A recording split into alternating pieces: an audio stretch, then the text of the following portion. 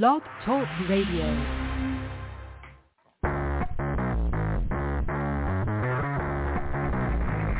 Hello and welcome to Action Radio. This is Greg Penglis coming to you from the historic district of downtown Milton on the banks of the beautiful Blackwater River. And now let's get into Action Radio. All right, so welcome to our late start. This is going to be an interesting day. I've got Bianca Von Krieg, who I think is on the line right now. I'll find out in just a second. It's a different number than I have here, and so I'll try it. If it's somebody else, then we'll find out very quickly. Anyway, so I've got Bianca. I've got Tara D, who's going to join us in the 11 o'clock hour Central Time for our pup date. Our pet report, and our special guest who's new to the show is Brianna Ladapo, and she's an author and, has an incredible story, like a lot of us do, of tumultuous childhoods and recovery and healing, and it should be really interesting to have her on. But let's get the call going here. Let's make sure I have my guest and not somebody else. Bianca, is that you? We got you live now. Yes, it is, Greg. Hi. Cool. Welcome back. Good to have you back on the show. Good to be here. All right. So for folks that don't know, this is our progressive, I say progressive report from the left coast. We'll think of a good title because I'd love to have you on regularly. But if we can sort of reintroduce you, give yourself or give a little bit of background, and then let's delve into the issues, things that a lot of shows don't talk, because I'm way beyond conservative. I'm way over with the founders. And Bianca's progressive. And yet there's a lot of things that we talk about that we agree on or see the other side in ways that are very different than people expect, which is why I like having her on. So let's get you reintroduced, and then let's dive into the issues. Well, I'm a transgender woman, actress, and lately I ran against Nancy Pelosi, and I'm going to do it again. How'd that go? How far did you get when you ran against her? How'd that work? Not as quite as far as I like, but I do consider it a success. I mean, we did take her down. It's widely considered in both parties that it was our efforts that did that. I mean, prior to me getting into the race, she was spending a fraction of what she normally does, which is like $2 or $3 million. She had to kick her fundraising up 600% to compete with me, and we spent. Well, that's a victory right there. Yeah, it's interesting. I mean, of all the people to take on, the Speaker of the House, who has worldwide, name and face recognition, he didn't pick an easy target. He didn't find a little district somewhere in California that nobody's ever heard of. You went right for the top. We go big out here, Greg. Yeah. Oh yeah. Yeah, and for those that don't know, exactly. I spent 30 years out in the Bay Area, out in San Francisco. So I know the area well. I think I was even a tour guide. We went by Nancy Pelosi's house a few times. It's up in Pacific Heights. It's really beautiful up there. And it's such a contrast from the Tenderloin, which I think is also in her district still, isn't it? You got these two unbelievable contrasts? Oh, yeah, just about most of San Francisco is in her district. There was some redistricting done last year, which happened right during the election, and she still hasn't changed her district. Her district is now 11. On the answer machine, it still says 12. I mean, the staff is unbelievable there. But they lost some of the working class people in the Hunters View Bay Point area, but picked up San Francisco State, on the western low end. Oh, gee, there's a friendly audience. Well, that's where they had Riley Gaines, and she got attacked and was, I guess, kidnapped for about 3 hours there. So San Francisco State, I know it well. I can't say I spent much time there, but it's a big campus. Actually, my claim to fame for education was going to Ohlone College in Fremont, and you want to have an underrated school, and that's in radio broadcasting. And so all the production stuff that I do here. In fact, I forgot to give you your welcoming round of applause. So let's do that.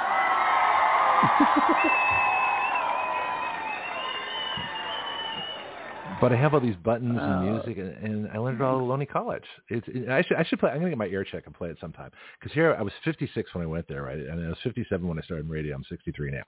And it was hysterical to have, my mature, deep voice, coming out of this college radio. And of course, they had the speakers going out right to the campus. So everybody heard, KOHM, Is it KOE? Oh, I can't believe I forgot my call letters. Anyway, but you hear this deep voice. You hear this like kids, right? And now we've got KOE radio. Ohlone College, Fremont, California. And now we have 21 pilots.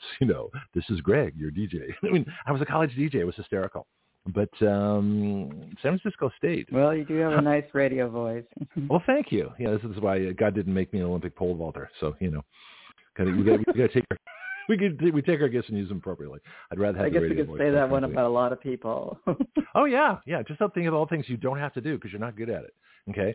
I don't have to be like those guys that go up the power lines. Okay. I'm not good at that. I don't have to do that. In fact, I actually met, this is kind of interesting, the guys that do the construction and their maintenance work on the Golden Gate Bridge.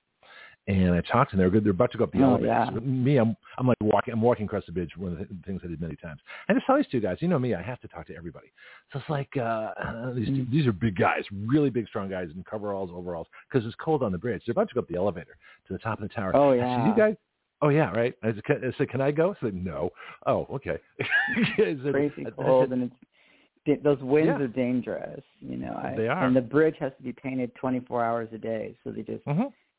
Start at one end, go to the other, and then just go back all over again. Yeah, but you know what, though? Here's one of the weird things. When they took out the lead paint and they started painting it with non-lead paint, they saved, I don't know how many thousands of tons of weight on the bridge that's not there anymore because it's not lead paint.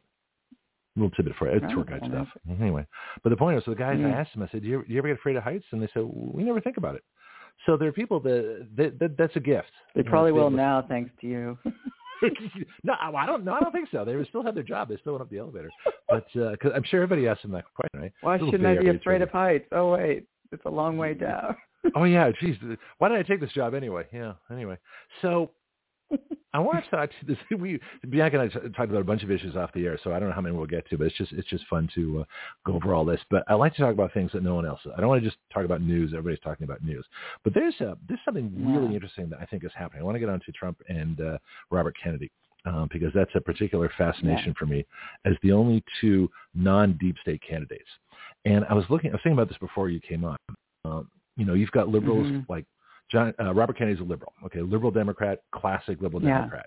I would be considered an anti-federalist. When the Federalists were writing all the papers about how wonderful the Constitution was, and we got a bunch of guys who say, "Oh, it's going to give them too much power. It's going to screw things up. They shouldn't be borrowing money and all that stuff." That would be me. And I would have been one of those anonymous guys back then as an anti-federalist. So I'm not a conservative. But conservatives, love this country. Liberals love this country. Progressives, I think, like Bernie Sanders. I don't agree with the thing Bernie Sanders says, but he's honest. He's sincere. He believes in what he's saying. Nobody's got his hand in his pocket, that's for sure. Yeah. But he's making money. He's a good capitalist, too, so there's a little bit of hypocrisy in there. But that's okay. Everybody's entitled to he's worth like $1 million, $1.2 million tops. That's nothing, yeah. I mean, what I see... That's a drop in the bucket for Pelosi. Please, yeah. I told you about my singing telegram story with Nancy Pelosi. Did I ever tell you that one? I don't believe so. Okay. Way back in my impetuous youth when Nancy Pelosi was first elected to Congress, her victory party was at the old North Beach restaurant. What's that classic one there? I think it's called the North Beach restaurant. The big Italian one. There's a bunch of classic ones.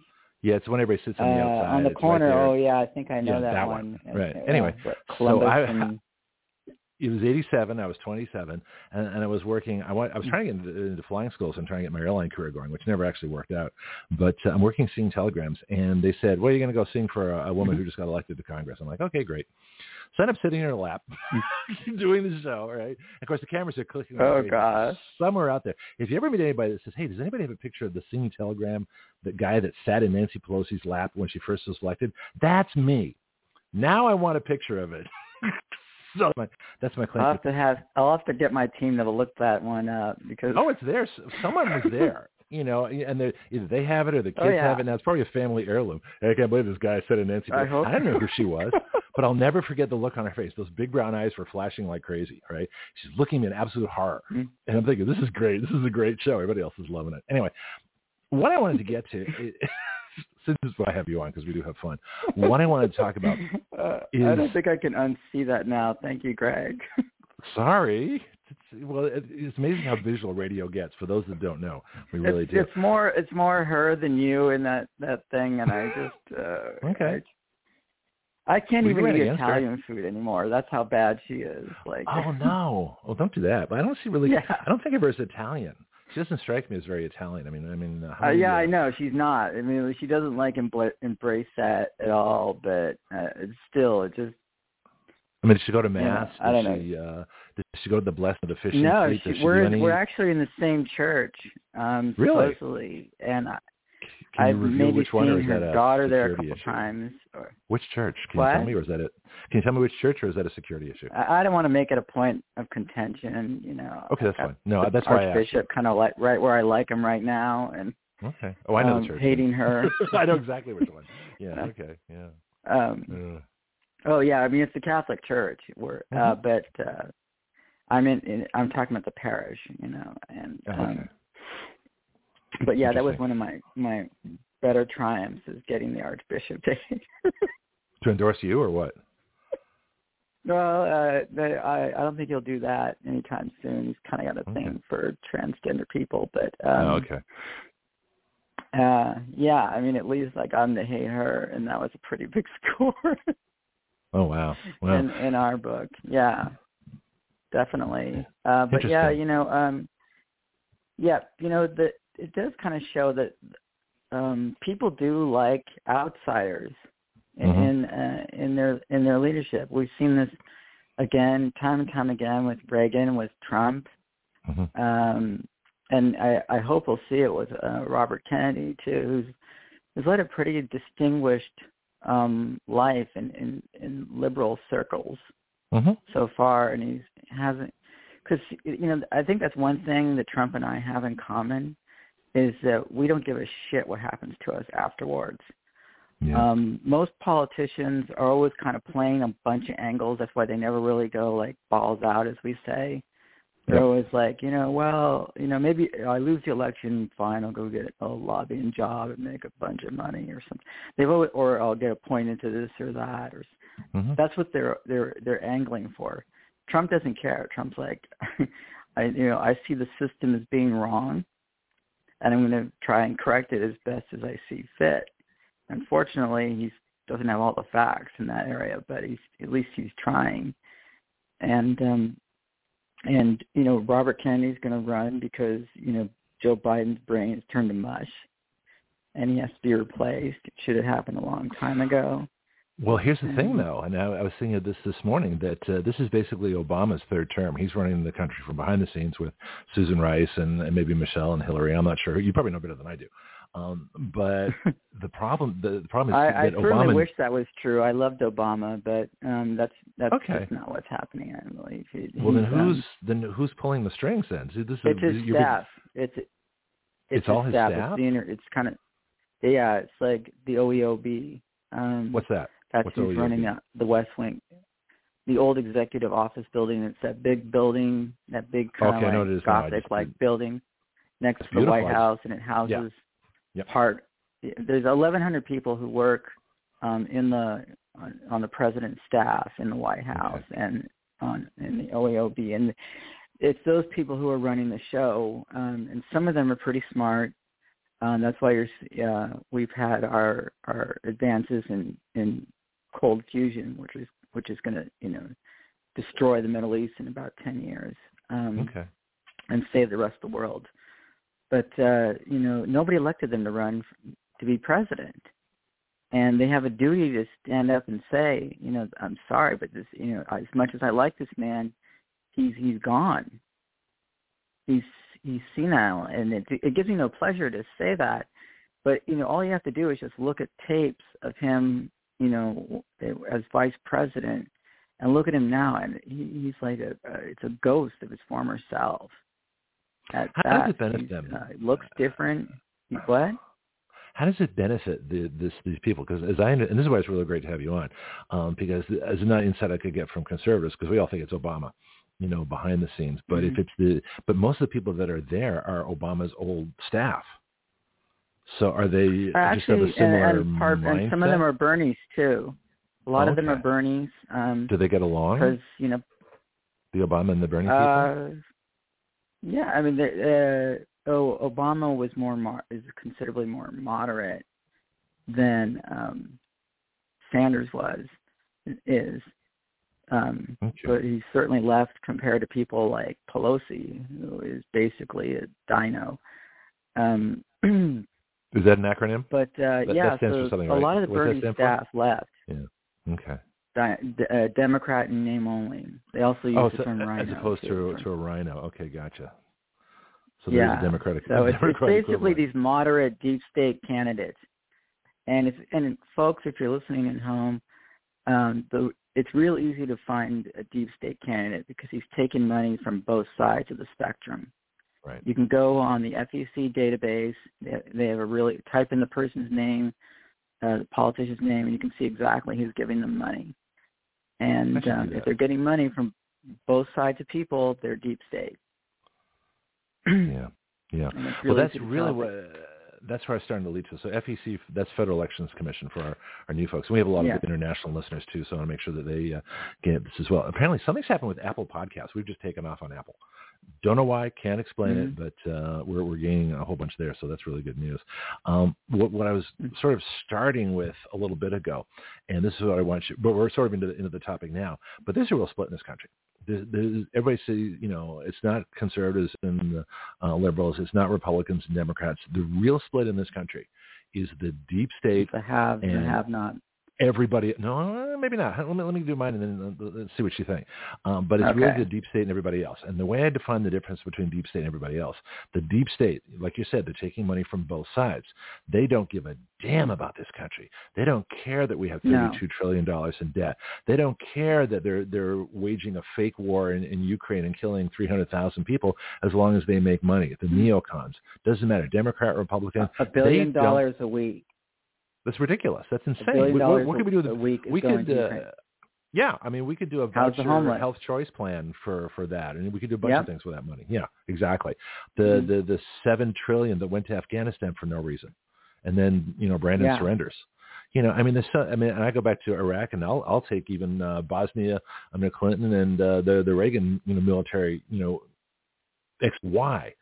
Who's the last country that's the country's most likely to attack us? Remember the last guy to stand up for the Trump of the 90s? Remember that guy, Ross Perot? I was just thinking about him the other day. Yeah. I remember Ross Perot. He stood up to that, and he said, he said, don't go to Iraq. It's basically just a kind of an ego operation.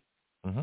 Don't do it. And he booked a whole hour of Donahue, which for younger viewers is like that. Yeah, well, other people probably won't. It was like he was the godfather of talk shows. He started it all, and he booked a whole hour. It cost him like millions of dollars, and Donahue just let him speak, and he did that because he had love for the country, and he insisted on telling people the truth about Iraq, and this whole like plight for protect other people's freedom was just a red herring. Oh, absolutely. And, I honor the people that serve, and I respect the people that serve, and, I certainly thank them for their service. I just wish they wouldn't go to the places, they wouldn't have to go to the places they're sent, because the places they're sent, Afghanistan is not going to nuke us. Iraq is not going to nuke us. They're not going to. They don't have a navy. They're not going to sail. They're not going to land on our shores.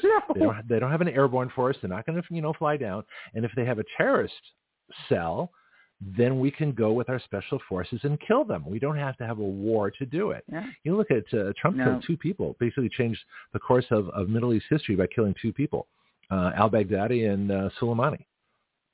That was it. It was done.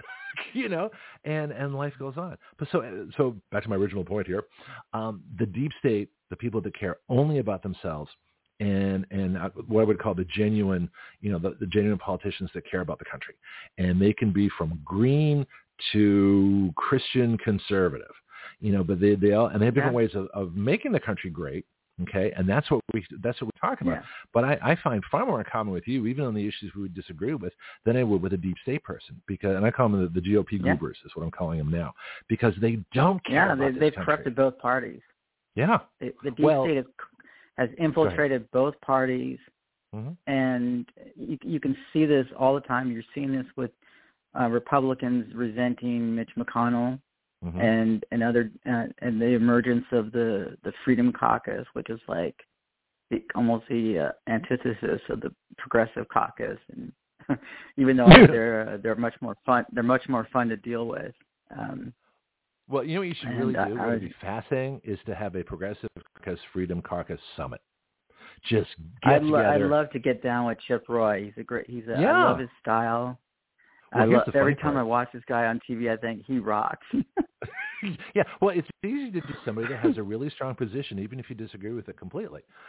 And here's the funny thing. There's just some little insight from my limited government experience in the University of Massachusetts when I was in the student government. I was actually a lobbyist for the student government before I learned a lot of my skills for what I do now, going to the state of Massachusetts, the State House, and presenting our budget figures and lobbying for a bigger budget for my university. And so I learned a lot of things. Wow. When you do it, I was like 18, 19 years old. They let a student do that job? That's pretty awesome. We were the first. My friend Ken and I were the first to actually do that. We created the student lobbying team out of nothing. And we had a mentor named Ken Mazikowski. And I'm sure he's passed away now. He was about, 10, 15 years older than we were then. And I'm 63, so he'd be in his 80s now. Hopefully he's still around. But the guy was a genius. But he's one of these genius, nerdy guys that was never going to get anywhere because he was nerdy. And he didn't look the part of a great politician. If Donald Trump looked like Pee Wee Herman, how successful would he be in politics? And that's kind of what they did to Perot, too. Remember, it was on all the... They were always making fun of his ears and things like that, and it was just it was very, very it was very embarrassing for the country, to treat somebody like that who spent so much of his own. The Bible says, the person who gives more of themselves is more blessed than a rich man who gives a penny. Yeah. And he really gave of himself because he felt strongly about it, and all they could, and he was right. Course, and what did they do? They just, the deep state got in there and just said, he's got funny ears. You don't want that to be a president. Like, oh, shit. Yeah. God. Yeah, or Trump's a Nazi, or Bernie Sanders is going to destroy the country, or all whatever. I don't know what they said about Bernie, but whatever. Bernie is not a communist, and the progressives are not communists. I'd be the first person to end the communists. Well, let's talk about the difference. We just want people. We want. So let's outline the difference. America to look like Europe. We want America to be like Europe, or worst case scenario, Canada, where everything works and it's clean and people are happy, as opposed to the kind of biting misery that we see now and this kind of kick you in the teeth capitalism. There's a middle ground. There's a middle ground there, and it starts with programs like universal basic income. That's the panacea. That's the panacea. How would that work from the billionaire class. Yeah, I'm going to tell you. It's like you take money from the billionaire class. For me, anybody with over 9 digits of net worth is on my radar. Okay.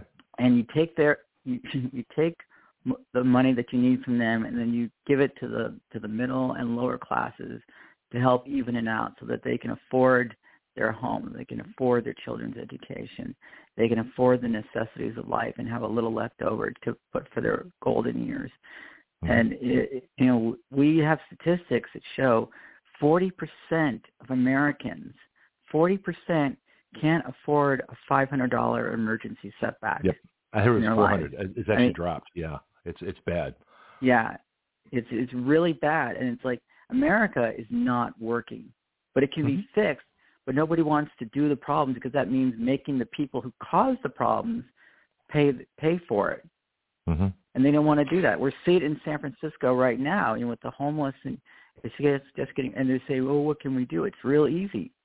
Mm-hmm. Take the money from the 77 billionaires who live out of the 156 who live in California. 77 of them live right here in the 7x7 in San Francisco. Take it from them, and we have 40,000 vacant units in the city. 40,000. That could house the homeless problem? How do you have a homeless problem with 40,000? Exactly. units? That's the thing. It's like they're trying to put this on the cops. That's what they're trying to do. They're trying to say we need, it's a police matter. We need to stop them from using drugs. But everybody who's on the ground in that situation, all those nonprofits are all saying the same thing as me, is that people are using because they're in despair. Many of them would rather be dead right now. And that's the problem we need to fix first. When they have a home, when they have like some kind of meaningful vocation, they generally don't go out and, pull things off the shelves in Walgreens or do drugs or any of that things. It's been proven time and time again. They've tried universal basic income in some pilot cities. The first one was in Stockton, and all the critics are saying, they're going to go buy drugs and all that. Wrong. They spent that money on paying down debt and buying life necessities. And now they're trying it in San Jose too. And this program needs to go nationwide, and it needs to go now. Money solves 99% of socioeconomic problems. Race, all that stuff is solved with money. Race is a false issue. Everything else is just noise. Americans, we don't care. There are poor people of every color. There are poor people of both sexes. There are poor people of every gender, of every, nationality. There's poor people all over the place. Yeah. For different reasons. So there's 20 million poor black people. You know how many poor white people are? 40. What, 8? Yeah, exactly. I was going to say 60, but yeah. 40 million. Yeah. So it's like they've been trying to start a race war for years, hoping that it'll just solve their problems, but we're not really buying it anymore. No, we got better things to do. So you think about all the people that go to work together in the different companies, the people that serve in the military together, the people that do all kinds of things. But the difference, just like the difference in politics, is between the deep state, the intelligence folks, the secret committees, the defense people, the neocons, all those folks that are interested in their own power and nothing else. I wrote an article you might be interested in called The Nation of Government, describing Washington, D.C. as its own country, with their own passports, their own currency, their own, identifications, their own credentials, things like that. And the states basically serve them and pay for like colonies, of D.C. But just as that is a difference. The folks that are in the upper echelons of society, the highest income folks, they don't understand. People that have, if you're a trust fund baby and, you've been handed a good college career and a good job, you've never really struggled. I understand that you don't understand what life is like for 99% of the other people out there. However, here's the big difference. You and I both want the same things. More money in people's pockets, more money they can spend, but we have completely different ways. This is why I'm so glad you brought this up, because I would do it in a completely different way, and yet we both want exactly the same things. Well, gee, Greg, how can an anti-federalist and a progressive want the same things? Easy. We want the best for people. Now, the way I would do it, the first thing I would do is to eliminate any withholding of income. I'm not giving people stuff. I'm just changing the way the system works, but it actually ends up with the same result. People get more money. How you have to, everybody has money withdrawn from their paycheck and withholding tax. Ultimately, I want to get rid of the withholding tax.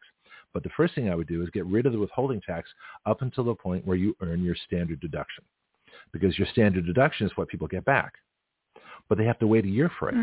So you work in 2023. You're not going to get your 2023 money back until 2024. Well, that's crazy. When you file your income tax return, you're going to get your standard deduction back. It's going to be taken off the taxable income. So what I'm saying is, don't tax that income in the first place. Nobody should have any money withdrawn from their paycheck until they've earned the standard deduction amount, $12,000, $13,000, whatever it is. Then you start taking withholding income, because that money actually will be taxed. It's not coming back. Those are the taxes you're going to pay. But if people make what's the average salary now? $35,000, roughly. It's just double minimum wage. And the first two digits, the dollar digits of minimum wage, and that's the yearly wage in thousands of dollars. So it's like if you're making $15 an hour, then you're making $30,000 a year, roughly speaking. Oh, so that's how minimum wage works? Okay, so I'm just trying to think of the average salary. It's not that. That's just how. Yeah. Okay. Well, let's just say $35,000. It makes my math easier. So if you're making $35,000 a year and the standard deduction is $15,000, say $12,000. It's going to take you almost a third of the year to make enough money to for the income for your standard deduction. So if there was no money taken out of your paycheck, you'd have all that money up front, right? Mm-hmm. So you don't have to wait for it to come back. Well, yeah, year. Certainly well thought out, but yeah. So the point is that people get their money. That's just the first one. I believe, don't quote me on this, but I believe people can opt out of withholding. No, I don't think so, unless you become an independent contractor. That's the only way. They can put maybe I'm thinking of independent contractors, but there wasn't or you can have to do that. Yeah, you can have a lot of deductions, but very little is withheld, if any. You know, you take 99 deductions. You just have to do your own taxes later. But I've always been a fan of something that Reagan actually wanted to do called free file, and that means you don't file any tax returns. The government gives you a bill and saying this is what you owe, and you can either accept it or you can challenge it. The idea that we have to do the government's work for them is kind of preposterous. Well, they already have the information anyway. We have to figure out what we owe. I mean, it's really become a lie detector test. They had that information anyway. They've had it for decades because they already know. They know how much you make. Your employer has reported it. They know. Why do we have to file a return for information that they already know, right? And it makes no sense. You know, and so what I'm saying, and then if you get it wrong, they come and arrest you. You know? Yeah, and yet they already knew. You know, so I don't want the government preparing my taxes. But here's the other thing that there's a much bigger plan. And so again, there's three things I would do. First of all, in withholding. Second thing I would do is convert Social Security to a privatized system like Chile has, where the money doesn't go to a government account, it goes to your account. And you still can't touch it till you're like 62, 65, whatever. But it's your money, and it stays in your family. It's not government issued, and that way the government's completely out of the pension business, because it's Social Security, which is like a second income tax, as opposed to individual security, which is what I'd be in favor. So that's the second thing. First, withholding. Second, Social Security. But the big one is a constitutional amendment that takes away the power of Congress to borrow money. This is the game changer. See, everything. So where I disagree with your plan is taking from some people to give to others. And what I'm saying is you don't have to do that. If you take away the power from the deep, which I do want to take away from, you take away their power to borrow money. Here's what happens: as soon as you take away the power of Congress to borrow money, then everything changes. They have to live within the budget, like the states do. All right. So there's no inflation anymore because they can't print money to cover expenses. There's no central bank. This is in my provision too. So the Fed goes away. Well, so to play devil's advocate, okay, go ahead. But I just want to pull the scenario through. So if you get rid of inflation, you get rid of the ability to borrow. The debt gets paid down as the Treasury bills come due. The interest comes down. Eventually, Derek, our financial guy, we figured about 30, 40 years, national debt will be gone. All right. So you have deflation, which means everybody's money is worth more. So you're not giving people more money. You're making the same money they have worth more, which means the prices go down. And the transfer of wealth from the Fed, from the private, central banks and the government back to the people would be huge. Now, I don't know if it corresponds exactly to your guaranteed income, but to me, it makes a lot more sense, and it doesn't cost anything. We just take away a power of Congress that they never should have had.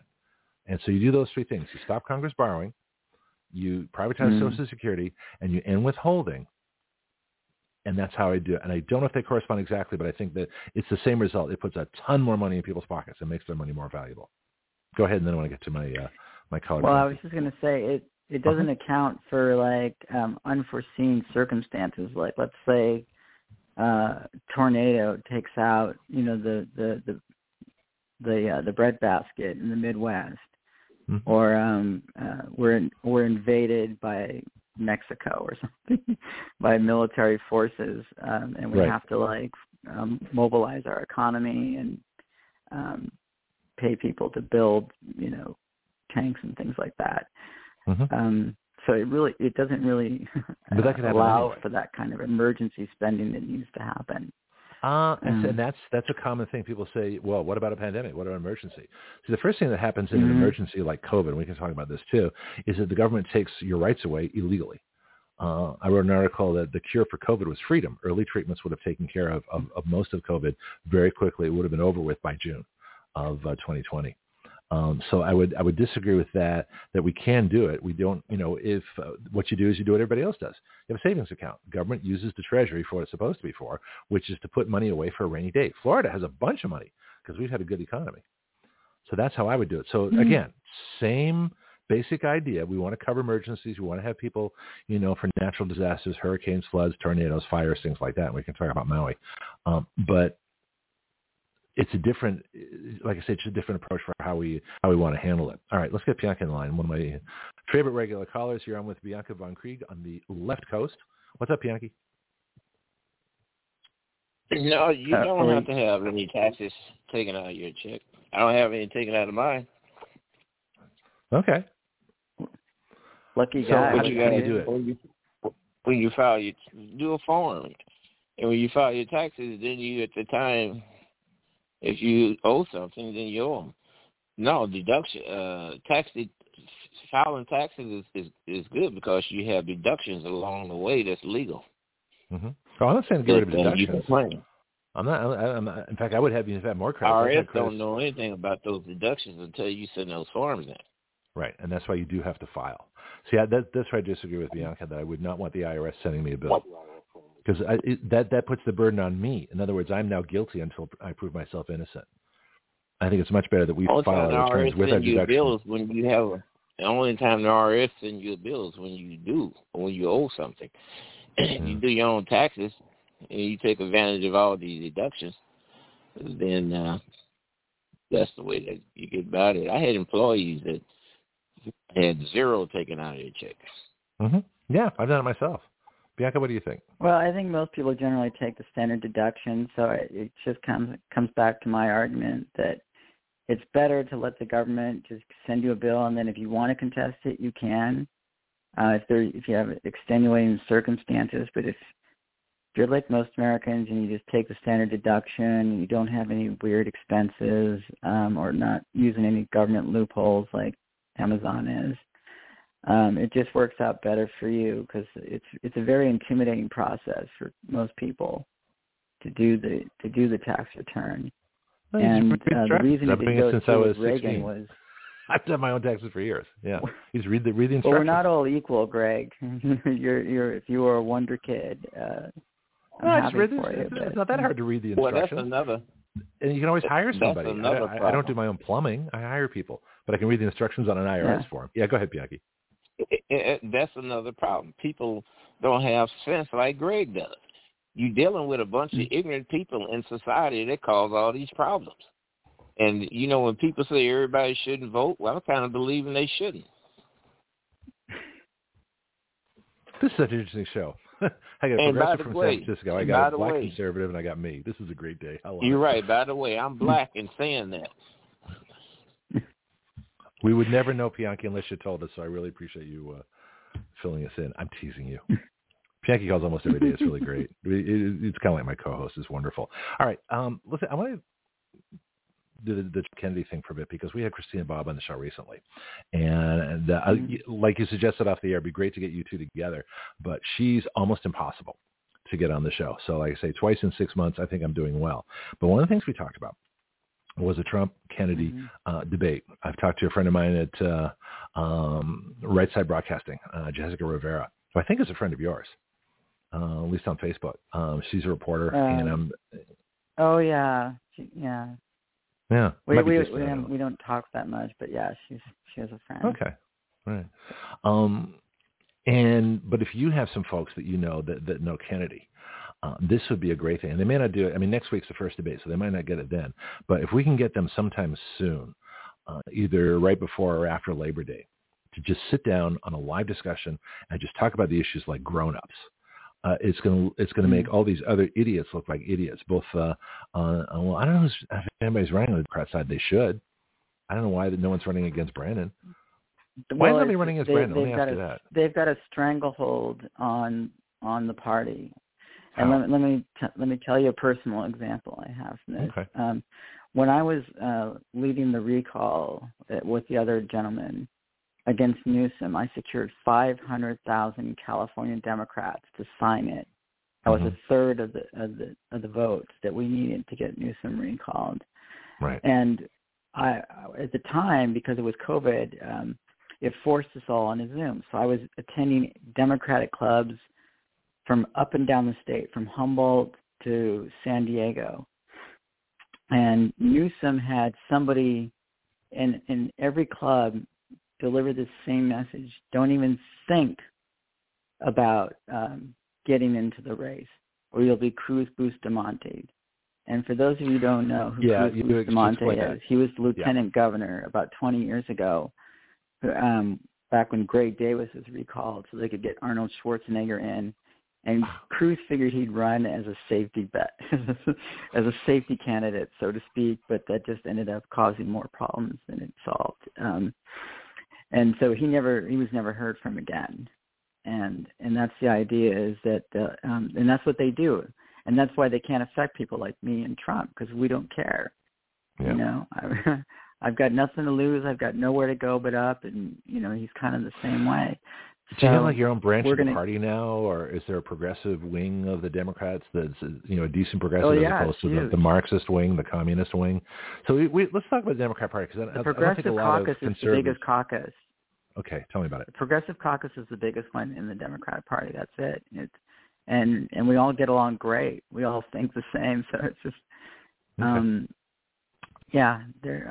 they're really the heart of the Democratic Party, what it used to be and what it should be now. Well, see, now, how does it differ from liberals? So I think of like, Bianca, I'll get you in just a second, like Robert Kennedy is a classic liberal Democrat, you know, ACLU, the way they used to be. You know, he's loves the country, believes in a strong defense, believes in a lot of the same things, just as a different way of doing it. His solutions are much more likely to be government programs. My solutions are more likely to be, like I said, you know, creating a good economic climate or creating the things that will allow for the same prosperity, but not directly, you know, taking from one to another or instituting a program that costs money. That's the biggest difference that we have, but we still want the same things, you know, money in people's pockets and a better system and more freedom. So how does someone like a Robert Kennedy, who is what I would call a classic liberal Democrat, compare to the Progressive Caucus? Well, it's almost night and day. And what we have a term for them now. Those kind of moderate Democrats, those dinos are traditionally called neoliberals, meaning kind of just whatever feels comfortable for them as long as they can make money and let other people go to hell, so to speak. A lot of it here in San Francisco. Yeah, I mean, I'm serious. With the neocons, anything goes as long as you have money. You know, you can stick your dick wherever you want, no problem. And they're okay with that. But you better have money to donate, and otherwise you're done. And I've seen it with some LGBT Democratic clubs, unfortunately, kind of turn their backs on progressive, and rather cheaply because of the all Pelosi gives them is like $1,500 a year or something like that. And that's how cheap. That's how easily they're bought off. Unfortunately, they don't respect the fact that if it wasn't for the progressives in our political history, we would be nowhere right now, and that includes minorities too. You know, being who? The American people, or well, like black people, Hispanic, whatever. When you turn your back on the progressive, candidates and policies, you turn your back on your heritage and kind of disrespect the people who fought to get you where you are now. And, I'm going to disagree, but I want to get Pianki's comment first. Pianki, what do you think of that? When you talk about this, that, and the other, when it comes down to group, what are the issues? You have to lay the issues on the table so they can be inspected. Group A, Group B, Group C. Democrats, Republicans, liberals, what are the issues? Who in the hell is this deep state? It seems like it's a cop-out for getting down to the nitty-gritty. And it's not only in politics, but it's in other areas where people talk the deep. Who is the deep state? Put some names, faces, emails, post office boxes to them so we know who you're talking about. Were you listening earlier when I told you how to find them? Greg, you want to pick up on that? Oh, sure. No. Well, I told you earlier how to find them. Yeah, but here's the thing. I was told there was a Santa Claus. I sent letters to the North Pole and nothing came back. Oh, no. So it's the wrong place. Yes, those that come to me telling Virginia, me there is Santa a deep Claus, state. Yeah. All right, people that came to me telling me that there was a Santa Claus, I stayed up till midnight, 1 o'clock, never seen him come down the chimney. So produce them is all I ask. Did you really think somebody was anyway? You can't expect people who believe in contrails to go out doing research and looking for somebody who they can't get the door open. Chemtrails is a whole other issue. We can talk about that. That's one of my more amusing things. All right, let's define this. The deep state. So Bianca's definition, it's actually very simple, is that anybody that's taking money from both sides, taking money from the left, from the right, from conservatives, from liberals, from Democrats, from Republicans, they're just taking money. The way I define the deep state is people that have no care for this country at all. All they care about is their power and status. So that would be the people that have raised our debt to $32 trillion and don't care. the people that have wars all over the place since, let's go back to Korea. You know, the first thing that happened after World War II was that the United Nations was formed, and they split Korea in 1945 into a North and a South. And guess what? There's a war there, right? So then that went from 50 to 53. And what happened in 54? They split Vietnam into two countries, a North and a South. And guess what happened a few years later? There was a war there, you know, and then they didn't have to split Iraq. They already had a boogeyman, you know, and then Afghanistan. Still don't know why we went in Afghanistan. And Ukraine, well, that's like the Democrat, you know, deep state piggy bank, you know. So that's a money laundering operation, just like Haiti was for the Clinton Foundation. So the deep state is the organization, is the internal Washington society that is a self-perpetuating, basically dictatorship. So they operate outside of government, outside of the Constitution. They exercise power, but they don't have any accountability. So that to me is the deep state. Yeah, but you still have to put some names to it. That's what black people do. Always talking about this damn day. Who in the hell is this day? Okay, let's start at the top. You know, Obama, make a list. Mitch McConnell, when you have them in your cross sight, Chris when you have them in your Wray. crosshairs, you know whether to fire or not to fire. Okay, let's take they need to have a all right, list. let's just okay. Now you ask a question, I can just answer. because you can't see something doesn't mean it doesn't exist. You know, no, that's like, true. Like microbes or bacteria or viruses. Well, I'm a grandfather, and I'm here to tell you now, Santa Claus does not exist. Oh, you've just ruined the audience. What about our kids who are listening? Oh, God, what are we going to do now? Great. Thanks, Bianchi. Destroyed a generation. Kids are crying right now. I don't think kids are listening to the show. Adult programming. Not that young. Although we do have a teenage reporter, which is fascinating because she's brilliant. So that's quite interesting also to have some of the younger folks. All right, so what's the Progressive Caucus view of the deep state? How do you guys handle, you know, the Mitch McConnells, the McCarthys, you know, the what's his name, Schumers, the Pelosi's? How do you handle these people that are, you know, handling the reins of power? Well, the secretly? Pelosi's for the Pelosi's it's me. Right. Yeah, and the thing is that the day after the election, I sent her a little a framed picture, and it had that picture of remember the one in the press room where they showed her walking with wet hair during the COVID thing. A video of that too. Yeah. Yeah, and I had a picture of that, and a picture of her garage door being vandalized, and in the caption it said, "You may have had their votes, but I have their hearts." That's a good slogan. And so, what's Paul Pelosi? So the thing is, what are we doing about it? The thing this. is, we have to worry about the deep state within our own party first. Okay. Obviously, you know, the Republicans have their problems with the deep state too, and I think that's something that we have. It's common ground, for sure. But we have to get rid of the deep state politicians within our party who are some of the worst? Who are some of the worst ones that are only in it for their own power? Hold on, Bianchi. I want to ask that first. Who's the deep Democrats? Who are the worst? Well, Pelosi, obviously Pelosi Schumer. was the worst of them. Right. Yeah, Chuck Schumer definitely got his hand out. Merrick Garland. We're kind of watching Hakeem Jeffries right now. Okay. To tell you the truth, I've mostly been focused on Pelosi over the last 2 years. Adam Schiff. Adam Schiff is Adam Schiff is definitely a hack, and they were both up here during Pride too. Mm-hmm. They had this big banquet for them, the LGBT community, and what do Pelosi and Schiff have in common? They were both challenged by members of the LGBT community. Schiff was challenged by a drag queen from Echo Park or something like that. So this is fascinating. All right, so in California, let me get Bianchi's question first, then I'll get to mine. Bianchi, you had a question you wanted to ask? Yeah, who is the we? You say we got to get rid of them. I don't live in California, so I don't get to, if we're talking about way of voting. He's in Missouri. Or beating them up. Well, in way of voting, I don't vote for. I don't live in California. I know something's wrong with Hakeem Jeffries because I know his uncle, Leonard. Been knowing him for a long time. Oh, that's interesting. But who is this we? I don't quite understand when I'm saying we have to get rid of the deep state, I mean Americans have to get rid of them.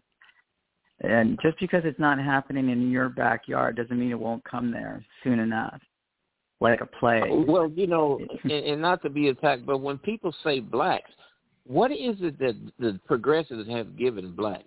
What have the progressives given me and my family?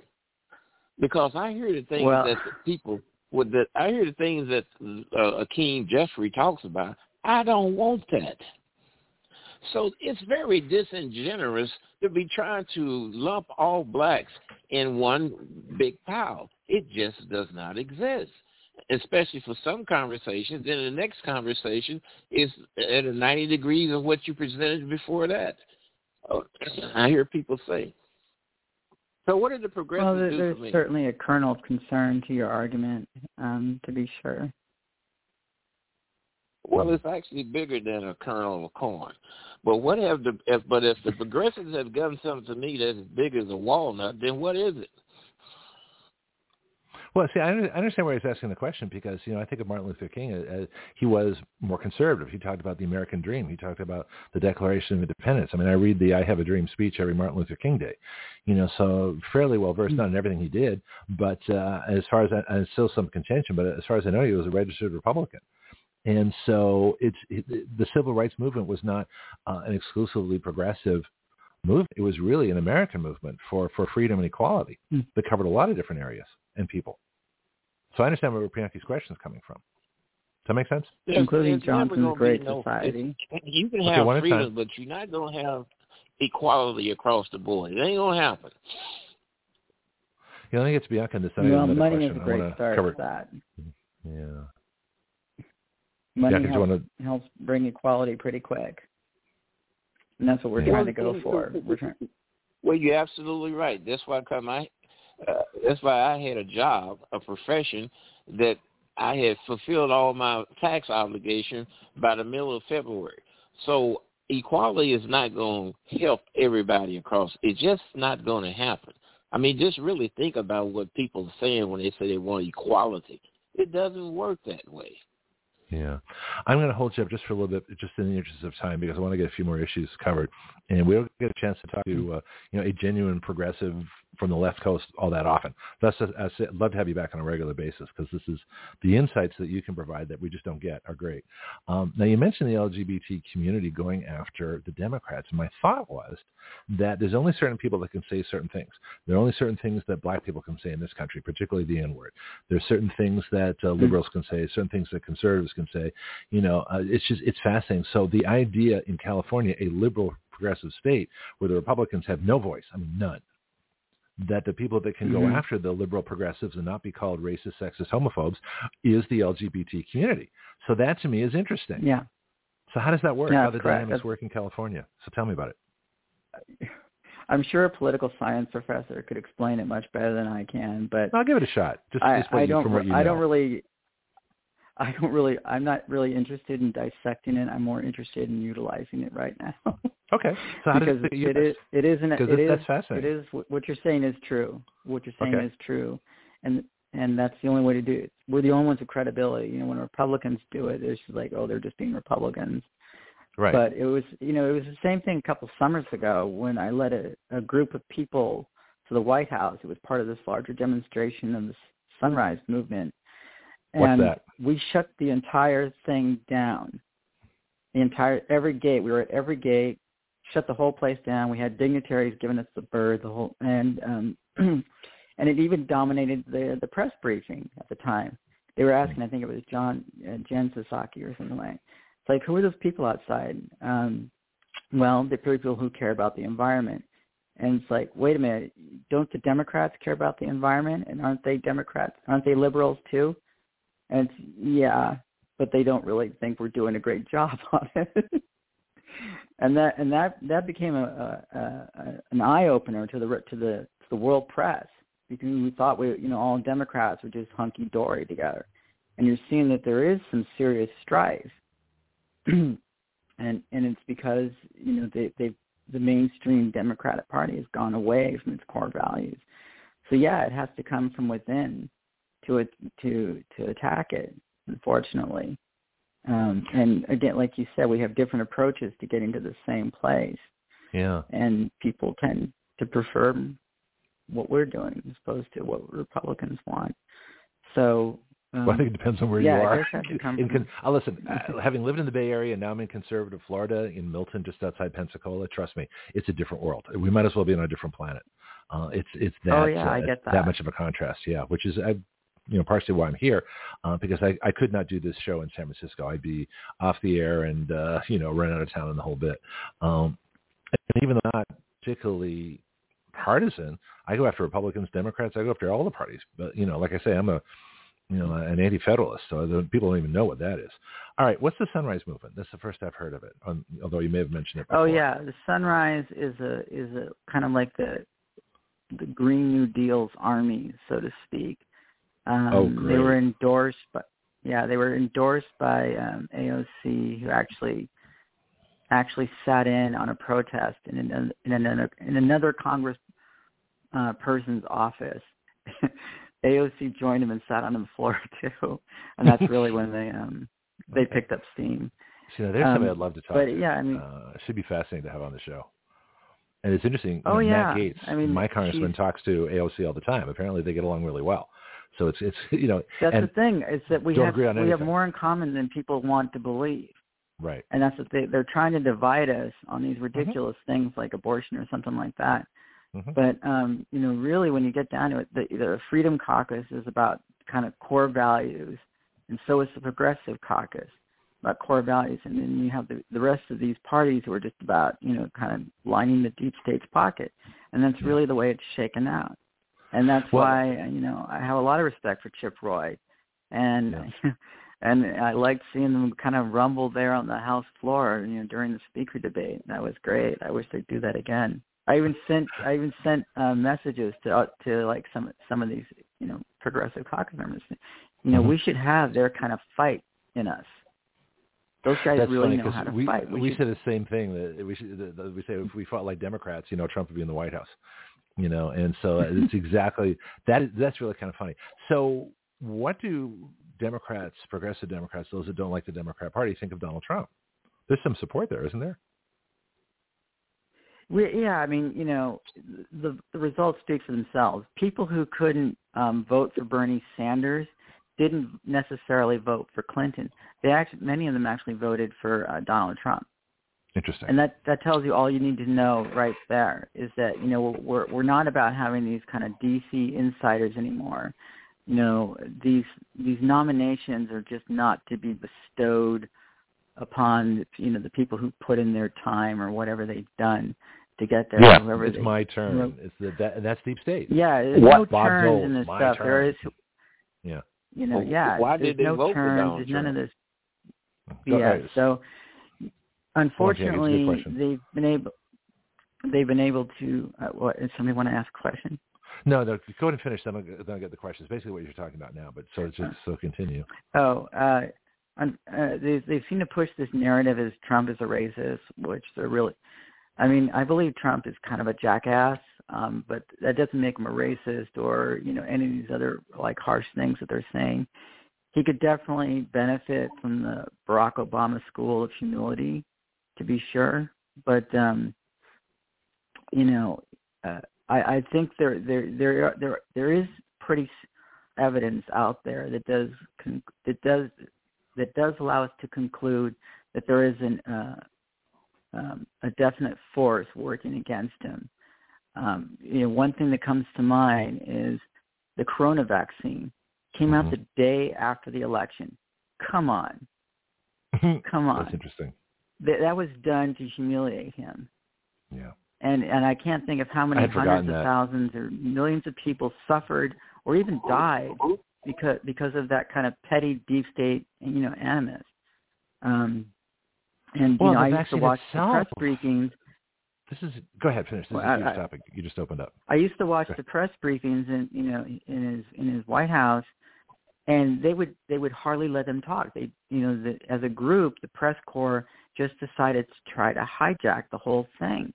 Right. And it was they weren't really asking so much questions as making statements, and not allowing the press secretary to say her thing, which I thought was a little unfair. Yeah, I want to talk about that for a minute, but I want to get Pianki's question. He had one earlier. Pianki, you had a point you want to make? Okay. Well, I want to know why the progressives voted for Donald Trump. It's a good question. Well, like I said, they're not interested in these deep state insiders like Hillary Clinton. You know, we wanted Bernie Sanders. The majority of Democrats wanted Bernie Sanders, and the thing is, every poll, every one, showed the only person who could beat Donald Trump was Bernie Sanders, but they railroaded him anyway, because they had their concerns about Trump too. When I say they, I mean the deep state. So it's like if Bernie got in, Bernie would be just as much of a force as Trump would have been, but just in other ways. And that scared them. And we all knew what that. What would you get out of Bernie? What would you get out of Bernie Sanders' policy? No, I'm a black person, and I don't. But they hear these things all the time. It's a generalization of things. It never gets to specifics.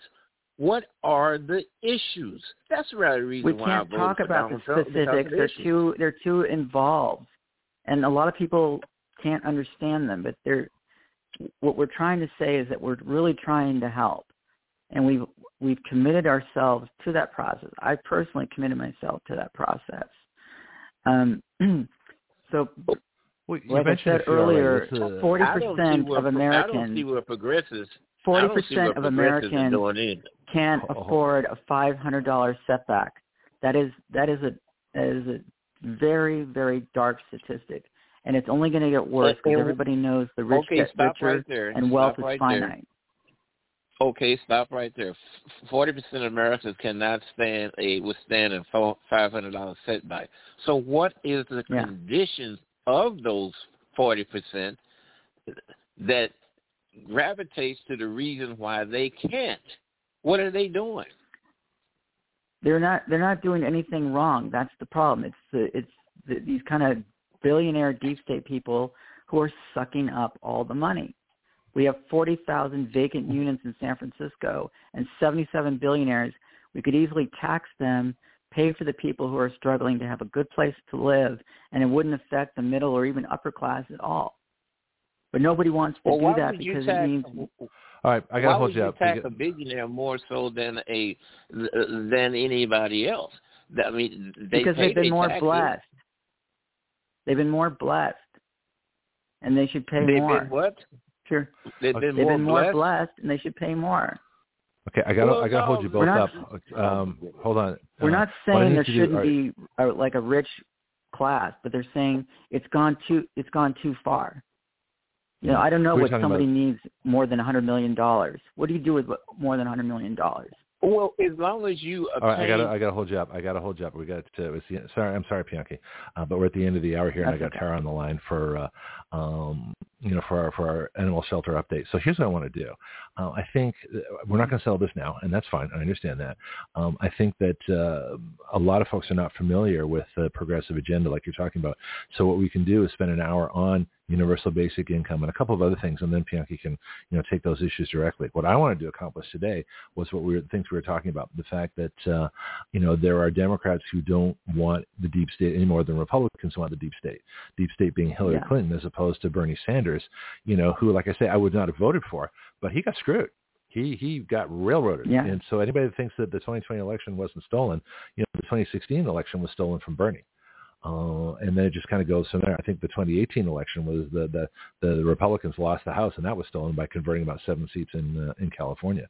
So there's a lot of things to talk about. But I think, again, the things we have more in common, the idea that it's a deep state versus those of us of honest political beliefs, even though we are completely different sides of the political spectrum, we still want a better country, and we want people to have more money and have more prosperity and more freedom.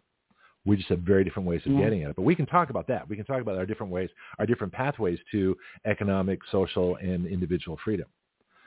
But what people don't know, and the reason I like having you on, is that there is a huge world of commonality that nobody else is thinking about. So why do so many Republicans... They're thinking about it. They're just not broadcasting it. We are. So, but here's something too. The last question, then I'll get to Tara. And first of all, thank you so much for coming on again. Is that a lot of Republicans support Robert Kennedy for the same reason Democrats support Donald Trump. He's not the deep state. He's honest. We may not agree with everything he says, but he's a man of integrity, and he wants the best for this country. I can deal with that.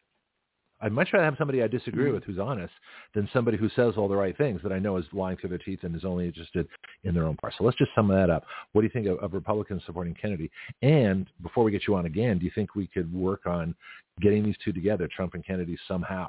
Progressive Caucus talks to the Trump campaign, the Freedom Caucus talks to, the Kennedy campaign. Let's start talking. Well, I think it's certainly very telling of how corrupt our media is, because they're pushing a different narrative. They're still trying to divide us, and we're talking like this. We're talking in various social media groups, and we're connecting. And we're not going to be divided on the things that they want us to be divided on anymore. And that alone is a good mission for us. Yeah, and that alone is worth having you on. Let me just let you, any contact information, websites, Facebook pages, anything you want to give, and then I'll get on to Tara, who's been very patiently waiting. Oh, yeah. Just if you want to know more, just email us or go to www.bianca for San Francisco, all one continuous phrase, .org. And you'll find our link to our link tree where you can find all of our social media and all that stuff. And, we'd love to get people involved. We have over 400 people working around the world that are united remotely over platforms like Slack. So we can definitely, and many of them are working full-time on researching and ending Pelosi. And they've done good work for us. We can definitely accommodate more people, and we'd love to get you on. That would be a shock to conservative world that there's a Democrat organization working to get Pelosi out of office. That alone is news. Thank you, Bianca. Yeah. Bianca von Krieg. We'll do it again soon. And then you're welcome to stick around if you want. We're going to talk critters right now with Tara from the Animal Shelter. So thank you so much. Okay. All right, there we go. Let's get to bring on Tara. Bring Bianca back. And Tara, you just walked in on a huge discussion. Oh, yeah, definitely. Yeah. But do you have any comments? This might be a chance because Bianca's still here. Questions about the progressive movement, progressive caucus, anything like that you've wondered about? I don't know. No, I need to do a lot of research for myself. I know a lot of people tend to get turned off in politics in general because of the negativity. So hopefully maybe, like you said, if there's a way to bring people together, I think that's super important. And I think that would get people more involved if there's some hope. People tend to lose hope because it's so divided. So. Not on this show. If you're a sincere person, if you're an honest person, if you have the courage of your convictions, you're welcome on my show, even if you completely disagree with me. Never an issue. Yeah, I think it's great to hear healthy conversations between people of opposite interests and opposite beliefs, because I think people can do it in a civil and adult manner. It really can open people's eyes to the other side of things. There we go. All right. Well said. Let's get to the critters. First of all, let's introduce you and where you represent and give the contact and all the other information, and then we'll see what's going on with the animals this week. Yeah, so I'm Tara D., and I work for Santa Rosa County Animal Services. We are located at 4451 Pine Forest Road, and that's in Milton, Florida. Our phone number here is 850-983-4680. Our website address is santarosa.fl.gov/animals, and we do have a website page as well, and that's Santa Rosa County Animal Services, and or Facebook page rather. And basically, if you're looking for a pet you lost, or to adopt, you can check out those avenues, or you can come see us Monday through Friday, 11:30 to 4:30. Wednesdays we are open late until 6:30, and Saturdays 10 till 3:30. Yeah. How are the animals doing in the hot weather? Because we've had animals are getting really now. hot here. Yeah, it's really, really probably one of the worst summers we've had in many years here at the shelter. We're getting dogs that are getting overheated, so we're trying to address those issues. We put out a plea on our wish list for cooling mats, and the public has been super gracious. We've gotten probably over half the amount of kennels that we have covered for a cooling mat. So those are little things we're doing, trying to get the animals, more comfortable. We've got the big industrial fans, but, that's just blowing hot air around. So our big staff has looked into getting some mobile AC units in here to try to at least get the temperature down. We're getting an ice machine back in here so we can keep them topped off with ice to keep the water cool, because literally the water in their bowls is getting warm because of the heat. So we're doing what we can to keep them as comfortable as we can in the environment. But of course, the ideal thing would be to get them into foster or adoptive homes. So that's what we're working on now, and we appreciate the community supporting us with our requests when we need something. Yeah. And for my other folks who are still here, Bianchi and Bianca, it's hard to say those two names. You have all two people to have on the show, right? Feel free to mute yourselves, when you're not talking. That way you can, do background noise. But if you want to, join us back in with a question or something, please feel free. How do people recognize when their animals are getting too hot? Because they don't sweat. Right. So they don't tell? sweat, but the main thing is just heavy panting, or if a dog looks kind of disoriented, he's not really paying attention to you, and they can get overheated just like us. The worst thing you can ever do is leave them in a car. That will kill them in a matter of minutes. So we just stress that, and it's something that people repeat with the children, with the kids. Don't leave somebody in a car unattended in a hot car. Same thing with the pets. They have a fur coat. They can't take that off, so they're going to get hot super fast, and it just takes a few minutes. We actually are just working hard to try to keep the dogs who are not in cars from overheating, just because it's an extreme summer. And so, if your dog is at home, make sure that they have plenty of shade and water if they're outside. If they're an indoor-outdoor dog, monitor the time that they spend outside. If they're outside running laps, don't let them continue to do that if you see they're getting overheated. They're kind of like kids. They don't really know what's best for them sometimes. Okay. You have to be the adult and be like, okay, time to come in, buddy, and get them cooled off. But heavy panting is the main thing. And then if the dog is disoriented or disinterested, whereas normally they're very attentive, those are things to keep an eye on.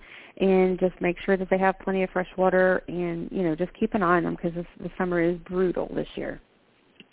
Should people walk the dogs at night? I just thought of that. I mean, if they can, that would be ideal, because another thing that they have to worry about, too, is walking them on the hot concrete. They can burn their paw pads. So that's what I was thinking, if you're able to walk them early in the morning or late in the evening, that's going to be better, but some people's schedules don't allow that. So if you are walking them midday, please just, make sure they have access to water. Keep an eye on their paw pads. If you're walking them on the concrete, you really need to do it for just a brief period of time, because they can get burns on their paw pads, and then it's going to be painful for them to walk. So just, monitor them closely during this heat. And but evening walks would be much better if that's an alternative, if that's something you can do with your schedule. Okay. How are the cats doing? Cats are doing okay here because they are into AC, so they are the lucky guys here at the moment. They kind of, so you discriminate, okay? Smaller. So like the dogs are class citizens, and I'm teasing you. Yeah, so they're the prima donnas here at the shelter. They get the luxury of being in AC at all times and the heat at all times, whereas the dogs during the summer, it's definitely harder for them. Now in the winter time, which what little winter we have here in Florida, when it does get super cold, we close up our guillotine doors so the dogs stay in the inside area.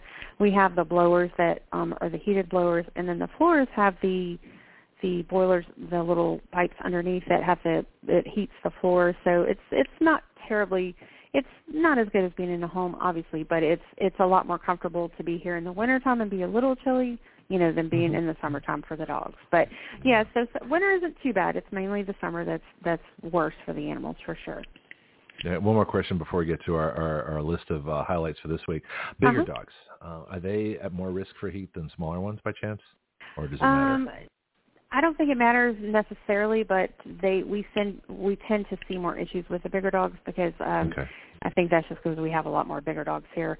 But if a little dog is not used to being outdoors and they're outside, it's definitely an issue with dogs that are used to certain things. If they've always been an outdoor dog, it's not that they wouldn't get overheated, but they're just more acclimated. But if you have a dog that's not used to being outside and you stick him outside for an hour, he definitely is more likely. Also, the short snout breeds like the English Bulldogs, the Frenchies, these guys have a different different track, so they're going to overheat a lot more quickly. So you definitely have to watch those guys. They don't really they don't have a nose? See how heated. Well, yeah, a big pointy nose like a poodle? Yeah. Why is that? Is this some physics thing or what? Now you got me curious. The brachio breeds, they already have issues with breathing, so they tend to overheat a lot more easy. So when it's hot out, they are definitely at a higher risk of getting overheated more quickly. So we would just say don't even have those guys outside except to potty or if you're walking in the evenings. But definitely those are guys to keep a close eye on when the heat hits. That's kind of funny. Are there any dogs that are particularly good in hot weather? And the only thing that comes to mind is Rhodesian Ridgeback, because Rhodesia, now Zimbabwe gets pretty hot. Right. The dogs that are outside that are bred for, or dogs that were like bred in India, or someplace that's hot. Are there specific breeds that do really well? Our hunting dogs tend to do better here than some of the other breeds. Like bloodhounds? And then labs, no, just like we see a lot of walker hounds, treeing hounds, and things like that, coon hounds. Okay. They tend to be pretty hardy and are used to kind of being outdoors. Not to say they can't overheat, because any dog could overheat, but I think they're more used to being an outdoor dog, and so as a whole, we don't see as many issues. Plus, they're a little leaner, and maybe that helps too. Labs tend to do pretty well because they like to get in the water, so I think they have the, if they're in an area where there's water, like they'll just go jump in the water. And we see that with our dogs here when we take them out. The labs will jump directly into our little kiddie pools, and they're like, we're no dummies. We're going to cool off and have some fun with the water. Whereas some other breeds are like, ooh, water, and then they tend to stay hotter. But as a whole, pretty much just keep an eye on every dog that's going to be outside with this heat, because even if they're used to it, the temperatures are brutal, and I think even a dog that normally wouldn't get overheated could possibly get overheated this summer. So we just ask everybody to keep an eye out. But, some of the shorter-haired dogs that are more geared to be athletic sometimes do a lot better in the heat than greyhounds. Some of the foo-foo dogs. We don't even see greyhounds anymore, which is a good thing.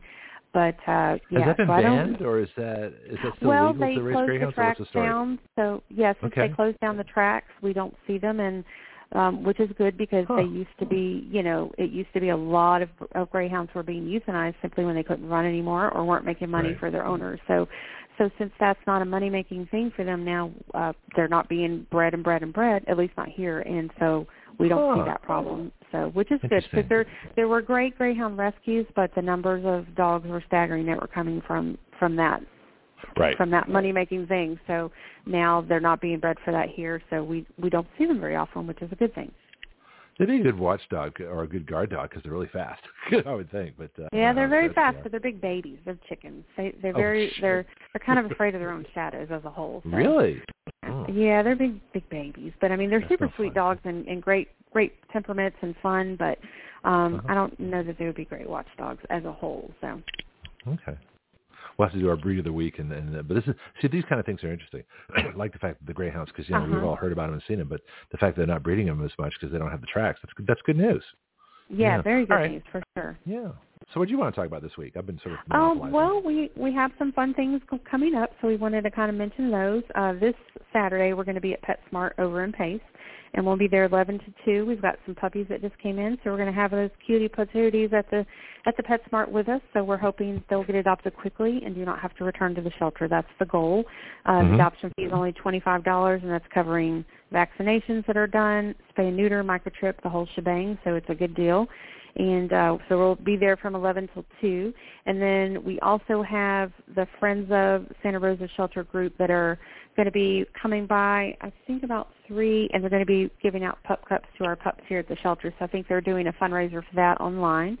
So that'll be going on. And then also they're going to do a training class for people. I know this is something you have to sign up ahead of time for, but they will be doing that training class this month here, which is actually this Saturday at the shelter. And so we encourage people to keep an eye on the Friends of Santa Rosa Animal Shelter page, because they do a monthly class for the community, and it's free. And they try to tackle different subjects that are problems. Like I think this one is about dog reactive dogs, how to safely be out and about with them where they're not going to, put you in danger, put another pet in danger. So they've always got a good class, and it's free. They just offer it to the community, but because of that, space is limited, so you do have to sign up ahead of time. So we're excited for that, for the public. And then next week we're going to be, next week we're going to be at Petco, and then we also have a waived adoption fee event on the 25th and 26th here at the shelter, and that'll be for that Friday and Saturday. So we'll probably talk about that next week as well. But then also something we just started this week, we have an auction online. So the Friends of Santa Rosa Shelter is kind of running with this auction. So we've got some great items that were donated, and the bidding starts today at 12, and it concludes next Friday at 8 p.m. So people can go to that page, and you can bid on some of the items, and, highest bidder wins the prize at next Friday at 8 p.m. So we've got some beautiful wreaths on there. We've got a lot of animal merch on there. We've got some actual non-animal items like KitchenAid blender, Ninja blender. We've got a pool, a water filtration Ninja blender? system. So, yes. Mm-hmm. I think it's some feedback coming from me, actually. I don't know if you've got, if the phone's near where the computer where you're listening or something like that. I think I hear it sometimes when I'm talking. That's okay. Oh, sorry. I'm in a different office today because the front was pretty busy up there, so it could be because of that. Oh, okay. And my favorite person who got caught in the video, she's still there? Miss Vicki, yes, she is off today, but she is, she is still here and doing her thing, and we will have to definitely get her involved soon. Mm-hmm. Now, because we're actually international, we're heard in anywhere from 30 to 50 countries, depending on the day, and we're over the United States. Most of our audience, about 85% U.S., 15% international. Do you work with other animal shelters, different states? Is there like a cooperative organization? Because you guys are doing such a good job, especially being a non-euthanizing, animal shelter now, which is a huge change, and we need to talk about that. We should at least mention that every week, because when people think of an animal shelter, the first they think of is the pound, and your dog's there for 72 hours and they're gone, and that's not just the case anymore. But there are places that still do that. So how are animal shelters? Are you guys cooperating, or do you have interstate, organizations? How do you guys talk to each other? Yeah, so there are different groups online, and there are different main organizations like Best Friends, Animal Welfare Society, the Humane Society, things like that, where they try to have people collaborate with each other.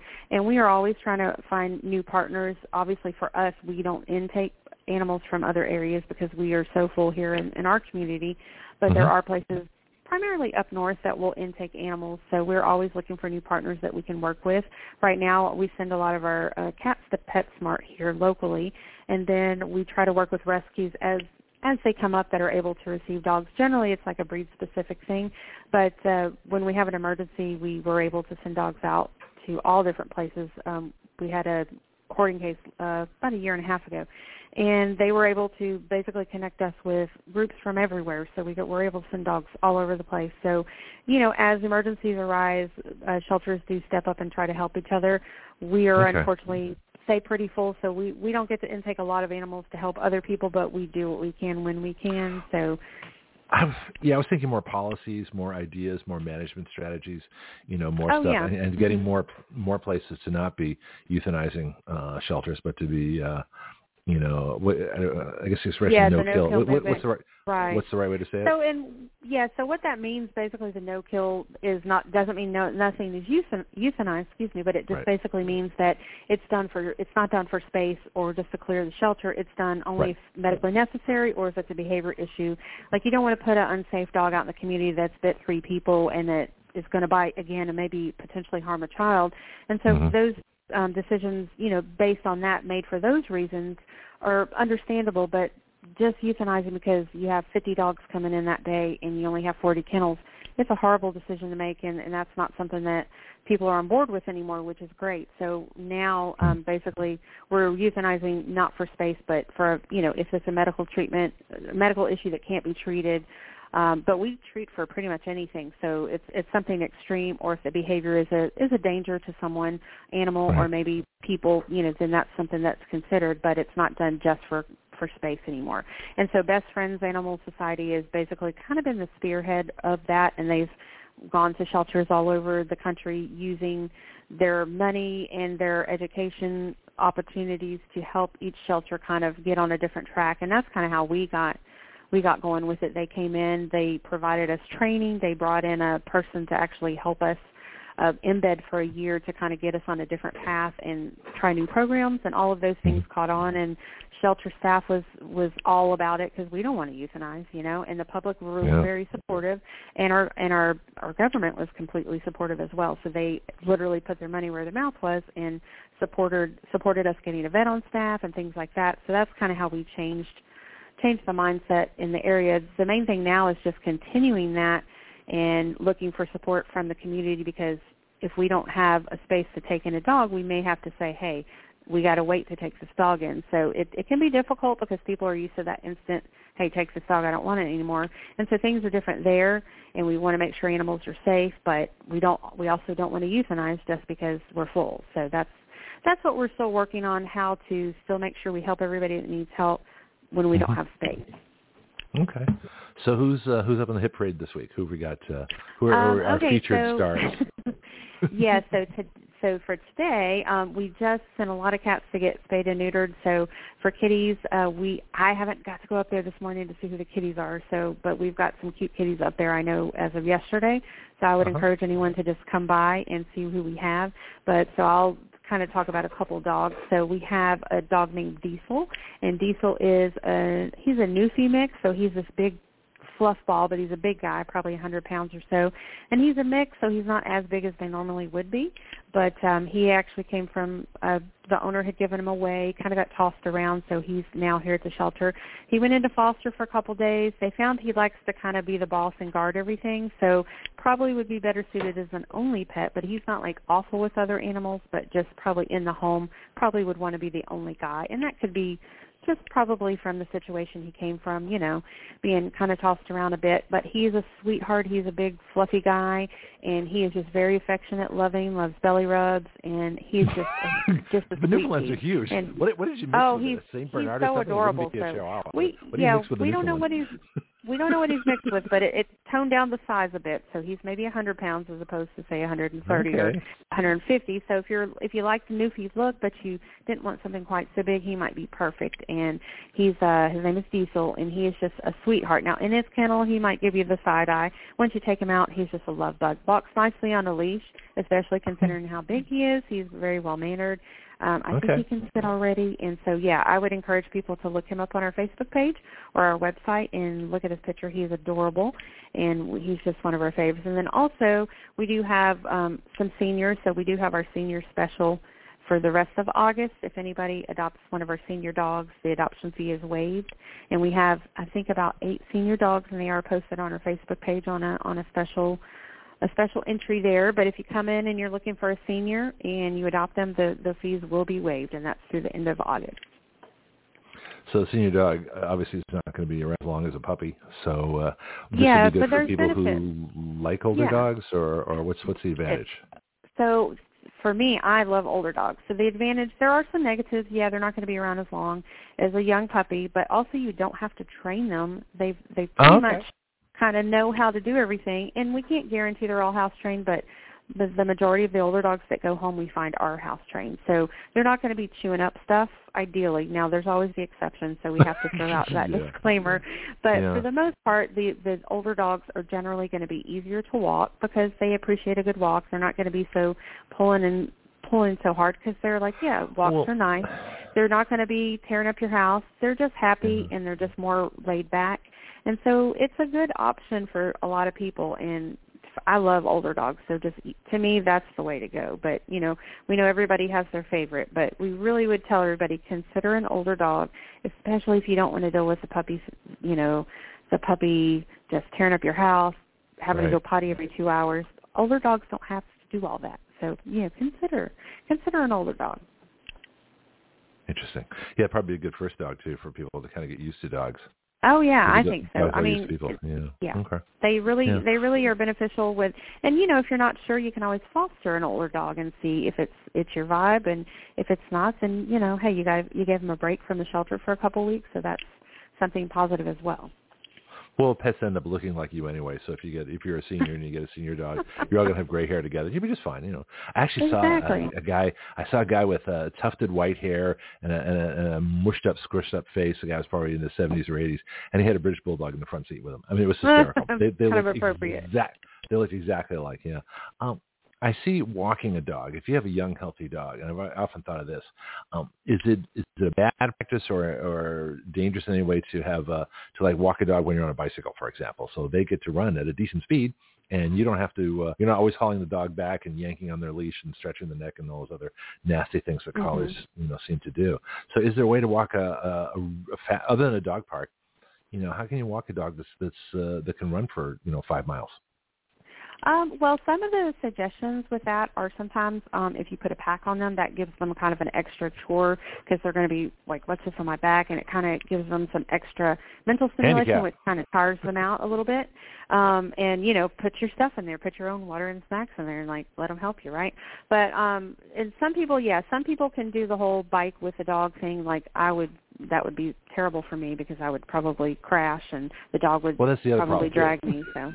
Yeah, so you have to be super, super agile and very good bike rider. Coordinated, to do that. So I don't, for most of us, that's probably going to be a disaster. So, but just exercising your dog, taking them for walks, and if they're an active dog, tiring them out helps you too when you're in the house because they're going to be better behaved. So, a lot of people who have labs like the Nerf guns, they'll shoot the balls and stuff, and those are, they go and chase those tennis balls and just back and forth.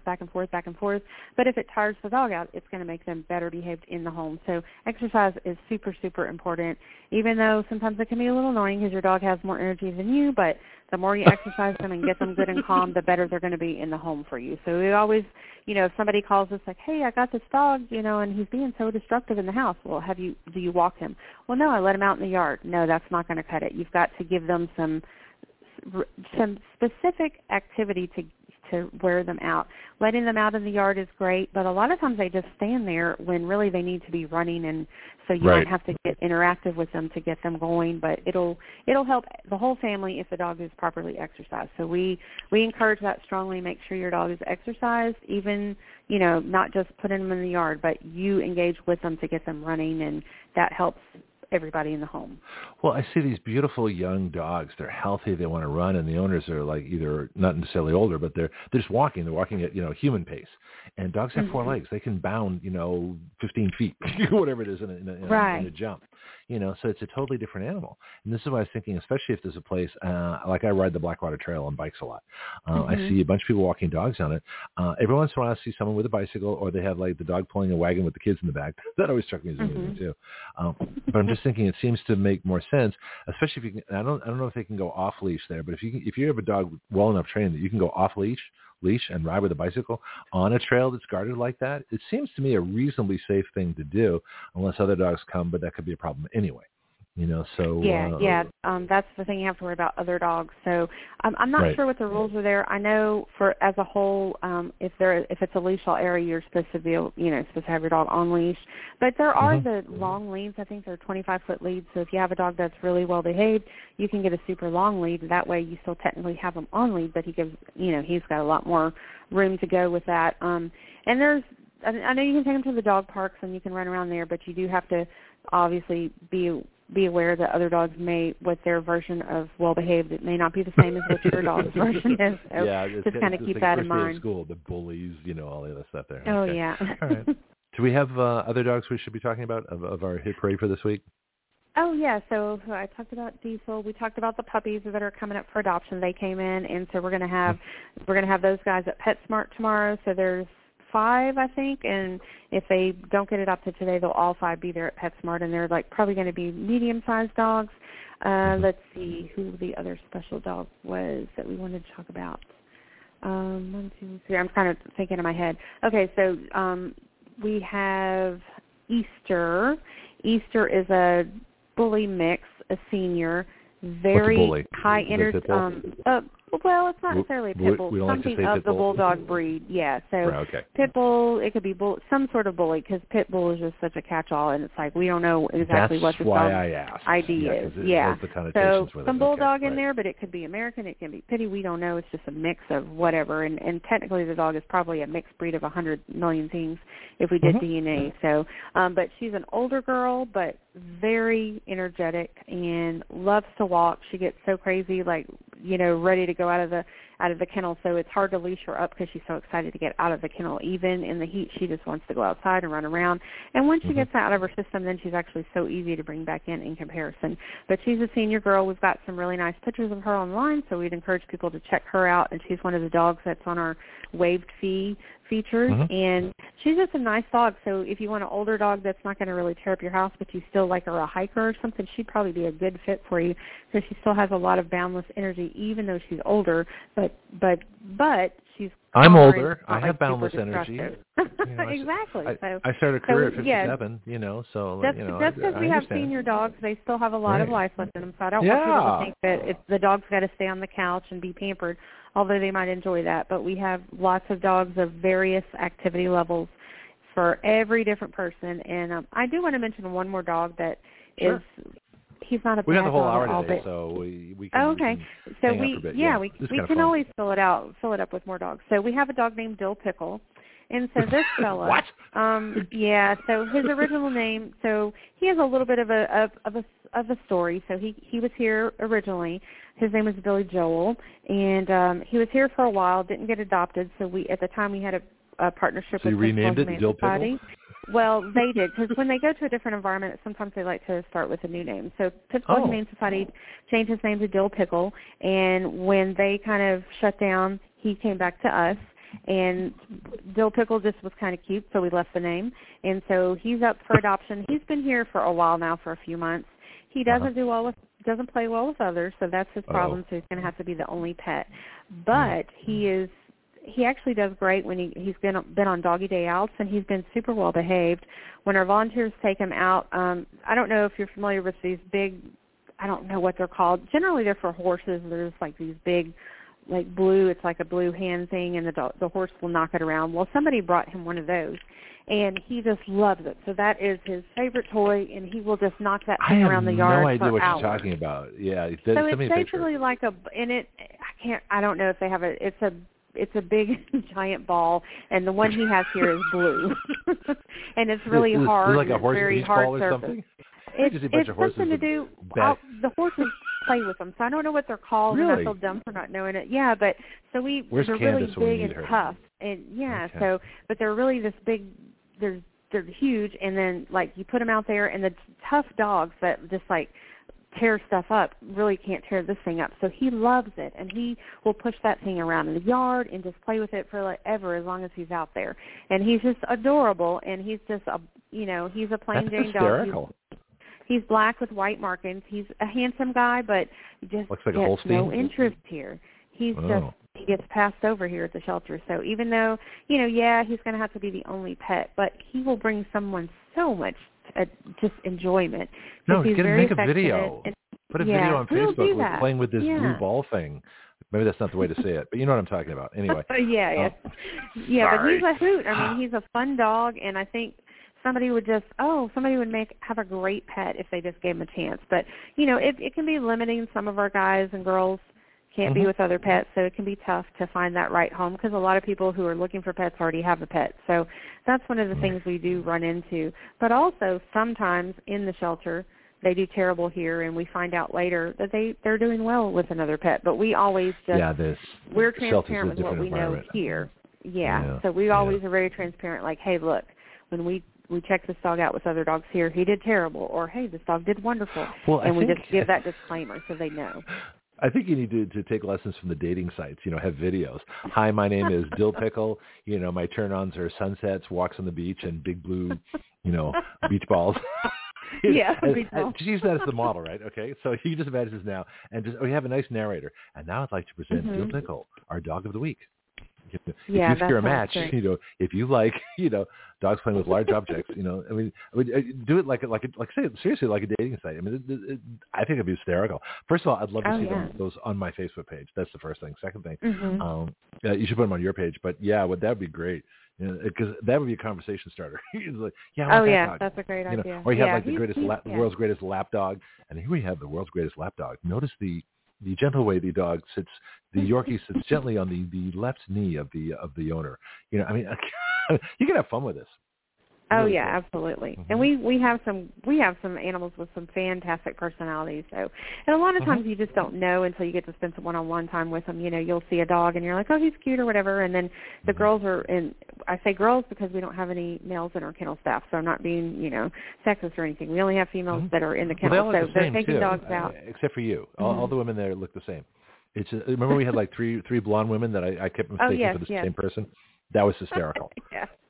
Yes, we do have a lot of blondes here. So, but like we have a lot of ladies that work here, and we encourage men to apply for jobs as well.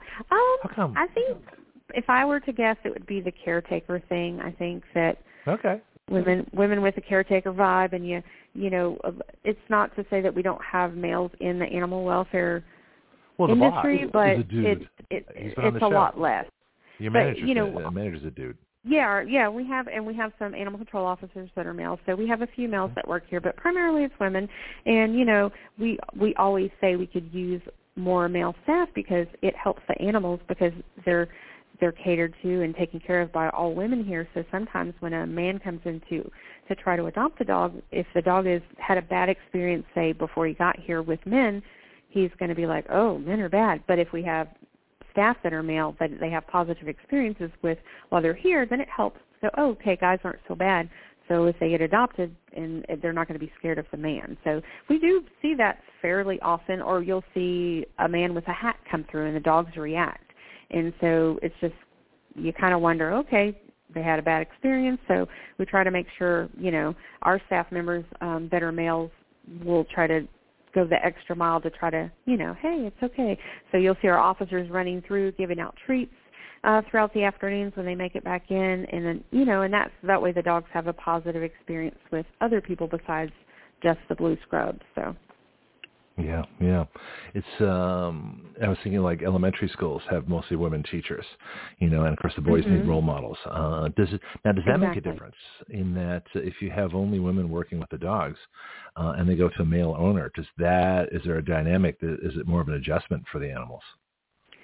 I mean, I think they can adjust fine once they get there, but I think their initial reaction sometimes may be a little more fearful if they're not used to that. But I think as a whole, once they get into a home environment, if that's a good owner, then they're gonna adjust fine. Now, if they had years of an issue, say if they came from like an abusive environment, same as with people, and all they saw was this big scary man who beat them all the time, then they may be more fearful as a whole. But if it's just a dog that anyway, exactly. So, but if it's just they're used to us and they go to a home environment, basically our dogs are like, hey, as long as you take care of me and treat me well, I don't care who you are, I don't care what you look like, it's all good. Yeah, especially when all the women look the same, then the dogs don't care. It's like, oh yeah, it's you again. Well, if you feed them, if you're feeding them and giving them attention, I don't think they really care. You can have purple hair, you can be tall, short, whatever. They don't care. They don't care. Yeah. Bianca, you want to join the conversation? Yeah, maybe Congress could give a stipend, maybe $1,000 a month for every citizen that adopts a pet. Oh, you want to write a bill on that? Tara, what do you think?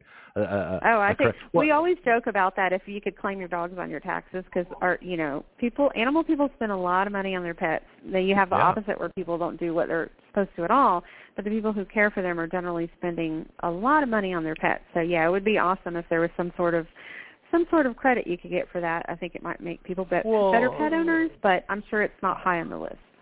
When I found out that, and I forgot who the manager's name again, but I had to drag it out of him, that your budget's like $1 million a year, and that's public information. It's not like I'm saying anything, out of turn here. That's a lot of money, and I don't think people realize how much it costs to take care of the animals in a county. So if the county could offer or the state could offer, I don't think federal, because this sounds like a county or a state or a city thing, could offer a deduction a pet adoption deduction, Mm-hmm. so that you get your animals moved out faster to homes, especially for people that are low income but would be great owners, but they just can't afford the expense of a pet. I'm Right. sure there's lots of people, this is not a bad idea. I mean, Bianchi might have been joking when he said it. I don't know. I'll ask him. He's still here. I'll ask him in a second. But I don't think that's something you guys would actually, that'd be a good chance for you to start writing legislation. Think about it. Oh, Think about writing some kind of deduction bill, like a $500 tax deduction, or for something, or credit. It'd probably be a credit's better because the money's direct. Mm-hmm. So whatever the cost of the adoption plus any of the vet bills, food for a year, to work out what it would cost, for the average dog, and then propose that as a deduction, because that's money that you guys don't have to spend, and the owner's going to take over that expense after that anyway. At least we hope so. Right. It might encourage for adoptions for really good owners who just don't have money, because pets are expensive, like you said. Yes, it's not they a bad definitely idea. are. Yeah, Okay. that is a good idea. Okay, write it down. Make a And note. while we're at it, we can write It's gonna be your bill. Write a bill. You can write a bill that go for kids too, because you got kids that stay in orphan homes their entire childhood until they're adults. Well, how does that work? I don't know how adoptions work. We've never done a show on adoptions. We should. It just hasn't really come up, but it's not a bad idea. Oh, Again, but I don't want people just making money off this. Like the foster care system is notorious for having really horrible parents that just like to check. So the kids are abused. They end up being trafficked. Really bad things happen to kids that are in foster care. And there's some great foster parents too. So obviously we can't generalize, but there's some. And I wouldn't want to see pet people doing it just for the deduction either. So you probably wanted to make it minimal to where it's helpful, but it's not going to be like a huge. It's going to help, but it's not going to be like a reason to. And it should be a one-time thing, or once every 5 years or something like that, so that you can't make money off it. Yeah. Okay. Yeah, I know. One of the reasons that we do have our adoption fee so low is for that reason. So we kind of look at it like, okay, do we want this dog to sit here and wait, or do we want to try to facilitate quicker adoption? So our fees are super low. They don't come close to covering the medical that we do while they're here, but that helps the owner, hopefully, instead of investing, a high amount to adopt them. It's just a super cheap amount. They pay that, and then whatever they are going to spend on the dog or cat, they can use that to establish themselves as a vet, get flea prevention, heartworm prevention, and gets them further along, because those things can be expensive. So that's why we try to do the testing while they're here, get everything knocked out, and the adoption fee is super low. That way when they take them home, it's like, hey, all this is already done. You're good for a whole year on their vaccinations. So hopefully then you know, okay, next year I'm going to need to spend a couple $100s to get them current. Let me go ahead and put a little bit aside every month, so it's not this huge daunting task. Right. And then you're ready for it when it comes. And then, of course, accidents and sickness and things like that happen. But, actually they have pet insurance now, too, which is actually pretty reasonable.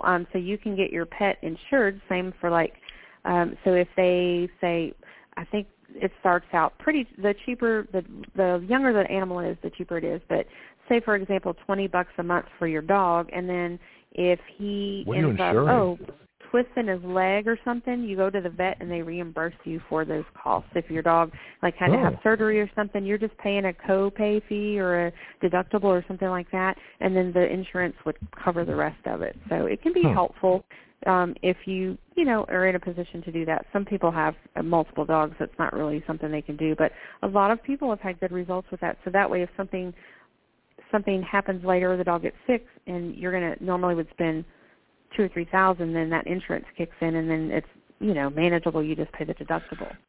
Yeah, we just heard Bianca in the previous hour was talking about this. She said $500. I've heard as low as $400 that most Americans can't handle a $400 emergency. Everybody's stretched so thin right now because of the economy. Exactly. So $2,000 in pet expense. That's pretty major. Yeah, exactly, and that's one of the things. Another thing is spay and neuter. The cost has gone up so dramatically. So I was looking at some. To do privately? Well, it varies, but it can be from $300 up to $1,000 depending on where you go. I personally don't have $1,000 to go do that myself. I have money in savings for an emergency, but that would prohibit me from adopting a pet. So That's why, you know, it's just really important to have options out there. So when we adopt something else already spayed and neutered, that way that's a cost people don't have to incur. And, yeah, like $500, yeah, every month. If something, you know, you budget your money, you put a little in savings, but I don't know, like, it's really tough right now for people. So, you know, even for people who are pet owners who are good pet owners, if something happens and that animal goes to the vet and it's something, anything, you know, they twisted their leg, it's got to have x-rays. Yeah, they're not getting out of there under $400 or $500, and that's a major expense. Yeah, if they have kids, it gets even more complicated. Exactly. Imagine if you had a kid that went to the doctor and he had to have medication, and then your dog got hurt. It's like those things, yeah, definitely add up. Yeah. Well, I wonder if it would work the same way. Something I've thought of is, you know, just like we have school choice, we should have health, you know, choice. So, you know, the money that would go to all the taxes and the health departments and things like that goes to people, and you get a credit. You know, either you get a direct, you know, same thing. Well, like the education taxes would go to people so they could choose the school. I don't know how you do it with health. It'd be a little different. But you could just make health expenses be credits. And so that up to, you know, and you could even do it by income. After a certain point, you can afford the you know, Rush Limbaugh could afford all the medical bills. He didn't health insurance, but for most folks, you know, there's no reason. And you could even extend it to pets. And, you know, pets are part of the family, you know, for people. I mean, they really take care of their pets. And so it'd be interesting to do, especially as many pets as out there. Do you remember the husky thing we talked about where the guys were selling them out of the back of their car? Did you ever hear further on that? I never heard back from our officers. I will follow up on that for you. Yeah, okay, I did not hear back, and I forgot to follow up with her to find out what they found out. So I will follow up on that. Okay, to let folks know what happened, I was working on a Sunday, and I drove by these two guys that were selling. They had a sign, and they were selling young husky puppies right out of the back of their SUV. And I thought at first it was part of a Petco thing because they were you know, not really in front of, but, you know, in line with a Petco. And then I thought, wait a minute, they're too far away from it. They'd be up there under the doorway, and they were right by the access road. And so they had a blue SUV, and they had a bunch of huskies in cages, little puppies. They were young. They weren't really walking much yet. And they were literally holding them in car windows as people were driving by. And I said, A, this is disgusting. B, this can't be legal. C, why isn't the county sheriff here? So I called the county sheriff. And then I called you, you know, and we connected a little bit later. But there had to be some kind of report because I called it in, gave my name and everything. So first of all, if someone sees something like that, that can't be legal. What's the story on that? So absolutely, if you see something like that, feel free to call it in. So with puppies, if they are being sold, they have to be at least 8 weeks old, and they are legally supposed to have a health certificate, which you have to obtain at your vet's office. And that's one way that you can immediately, if you're looking to purchase a puppy, you know, or adopt or whatever, if they're selling them out of a vehicle, chances are, like you said, it's 99% going to be, like, we can pretty much say with most certainty that they're not being cared for properly. They don't have health certificates because otherwise they're going to be doing it in a more professional manner. So, you know, no health certificate, that means they've probably never been vetted. They probably not had any vaccinations, more than likely, and they may not even be old enough to legally be sold. So the reason that health certificate is a requirement by law is to protect you as a new pet owner, that this animal has, yes, been seen by the vet. The vet did not see anything concerning, no contagious diseases on these animals that he's aware of. And they go through and they check everything off. And so that's why it's important to have that if you are going to purchase a pet, that's something really to look at. And I'm not saying that all breeders are bad or anything, but that type of breeder is a backyard breeder. They're just looking to flip puppies to make money. And if you're purchasing that puppy, even though it's cute and you see it and you want to help it, you're just helping them to put money in their pocket. So just think about that. You know, they prey on people's emotions a lot of times. Like, oh, look at this cute puppy. Oh yeah, right here, buy this puppy right now. And of course, the kids in the back seat going, "I want a puppy." Yeah, you know, exactly. But it shouldn't be getting a puppy should not be. You know, of course, it's going to be an emotional experience, but you want to have a set plan. Should be a spontaneous emotional experience. Yeah, you should make sure that it's something you think about and you're ready for. And definitely don't get them from a backyard breeder if you can help it, because you don't know the history of the animal. animal. Yeah. This is, but yeah, my first thought, that's quite a whole honestly, other thing. So, but definitely, they should have they should have a health certificate. So chances are they probably didn't have those at all. So if you would have purchased one of those puppies, it's a luck of the draw if they've even had any vaccinations at all, if they're old enough. And pulling puppies away from their parents before a certain age is not good for their socialization and things like that. So, but they need their mom's milk. We'll have trust issues like we all do. Exactly. Well, if you pull a puppy away at 5 weeks old, they don't know. Yep. The mom is teaching them how to behave. They're socializing with the other puppies, so it's a terrible thing to do. So, yeah, definitely a no-go. If you see that, call it in. Yeah. My thought was, quite honestly, when I saw there were two Hispanic gentlemen, was that they were part of Brandon's illegals. And I don't know if that's been a problem yet, but we do know that illegals are flooding the country to the tune of 15+ million. And that means they're going everybody's town. Everybody's going to have a share. Okay, so we're all going to take part in this. And I don't know what the practices are in other countries as far as selling pets. This might be a common thing to do in Honduras. I have no idea. I know it's not something you hear. It's like I say, it struck me as wrong. But are you noticing? It actually is kind of common, but in a bad way. Yeah. Well, that's what I'm thinking. So that's my next question, is if we can enforce this now, we want to discourage this kind of stuff because we don't want people coming, walking across the border into our country who have no concept of what it means to live here, suddenly doing things like selling, husky puppies out of the back of an SUV. That's just wrong. Yeah, and unfortunately, I don't think it's a matter of maybe people doing it in a different country because we see it all the time, and these are people who are probably three generations period. So I don't think it's specific to that. But like you said, maybe these people, if they come in and they don't know, they need to be educated. This is not something that's legal here, so don't do this. Yeah. That might, like you said, it could be something that's done on the regular there, but it's done here illegally also all the time. So that's just something we want to educate everybody. Like, hey, this is not good for you as a pet owner, because you don't know what you're getting, and they've had no vet care. So if you are going to buy from a breeder, we're not saying don't ever buy from a breeder. That's a personal decision. But we always encourage people to check with shelters first. There's so many animals that don't have homes. If you want a specific breed, there are rescues. Check with the rescues. Yeah, I got the rescues. The purebred rescues all over the place. And huskies. Do they call you? Rescues. Do they say, hey, you got a husky? We need a husky today. If we have one, they generally sometimes we'll see it on our website, and they'll be like, hey, you have a husky. We have a spot for it. So, yeah, we will work with the rescues if we can, if we have a breed that comes in. The reason why is because they can be more specific about who adopts it, whereas we are have open adoptions. So, but, and they do have puppies even at the husky rescue. They have puppies all the time. So I would encourage people, if you're just looking for a specific dog, you can still find them in a shelter or rescue, even if it's a purebred. So the whole, we have to go to a breeder because it's a purebred. No, you can find them other places too. So we just encourage people to check out shelters first, rescues. Get the mutts. And and mutts are awesome. But if you are set on a certain breed, do your research, make sure that breeder is legit and doing what they're supposed to do so that you have an animal that's healthy. Yeah, I just think if we had haggling over different breeds, like, what do you got? You got a husky. I got a corgi. You got the corgi for a husky. Well, the guys, I think good for life. Okay, what else do you got? Don't mind me.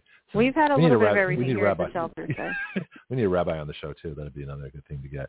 We got about 3 or 4 minutes left, and then Brianna Ladapo is going to join us. Now, if you got time, you're welcome to stick around. Bianchi too. I want to talk to her myself for a while, but this is going to be a fascinating interview. So we got just a few minutes. It looks like I'll be playing all my commercials at the end of the show today, which is fine. It's Friday. I don't care. But she's going to be a very interesting guest. She's the wife of Dr. Joseph Ladapo, who's our Surgeon General here in Florida. And she's an author, a very interesting person. So, yeah, hang around. You never know who's going to show up here. I mean, this is a very special Friday. That's why I started the show late today, so I could get her on because she's busy. Oh, yeah, exciting. That sounds like a very interesting topic for sure. Well, my first hour is interesting, too. Bianca von Krieg has been on before, too. She's a progressive socialist from San Francisco on a wildly conservative, actually far more than conservative radio talk show. And we have a lot of things to discuss. And the fact that we do have so many things, we have common goals, but completely different ways of getting there. So and that's why I like having her on. So it's quite interesting. All right.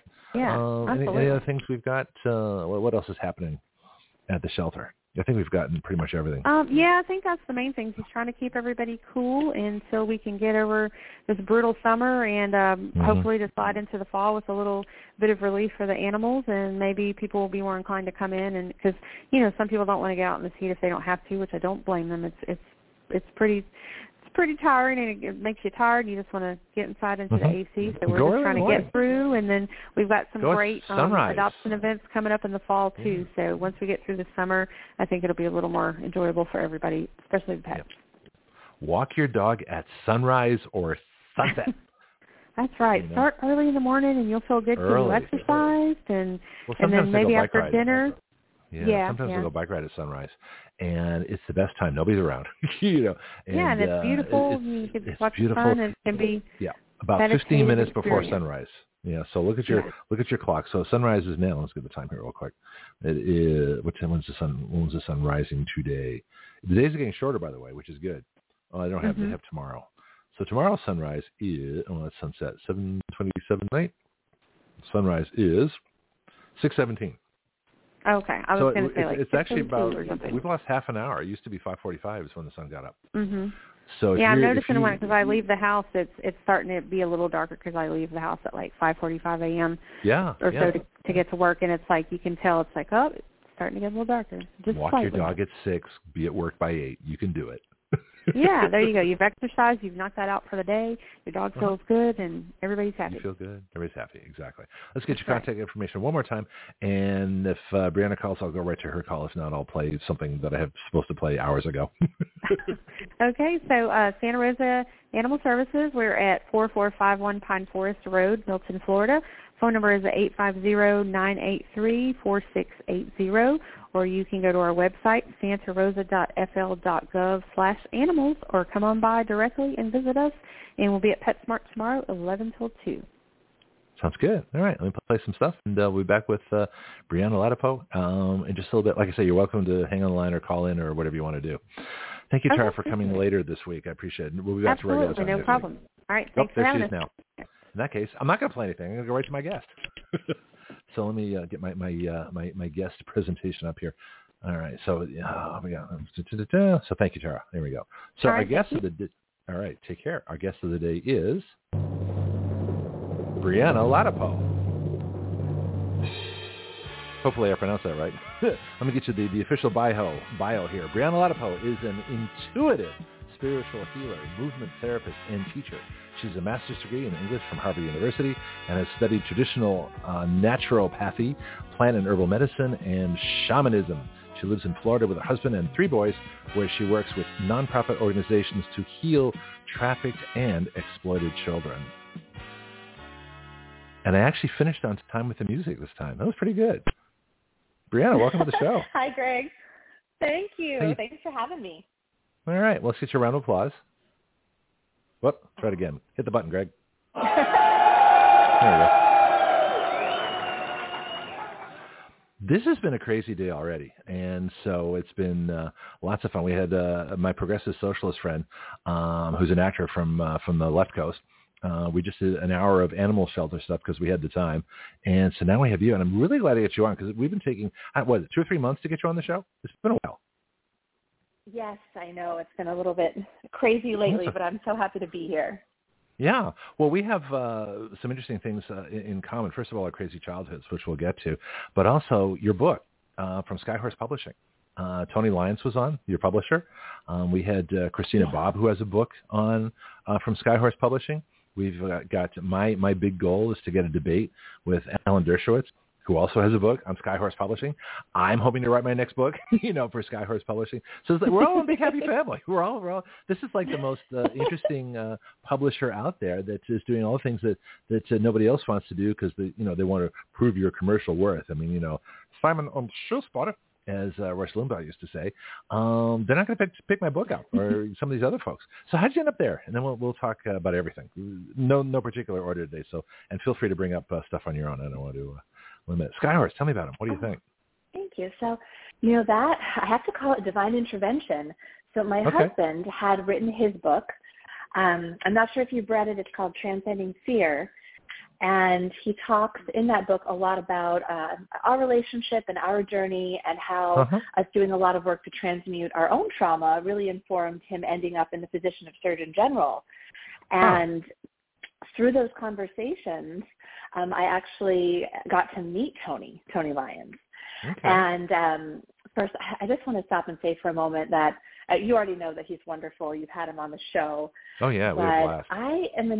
I really admire so much what he's doing, and sometimes I don't think even he realizes the great importance of his courage. He's really giving a voice to those who would be voiceless under the mainstream administration, or whatever you'd like to call it.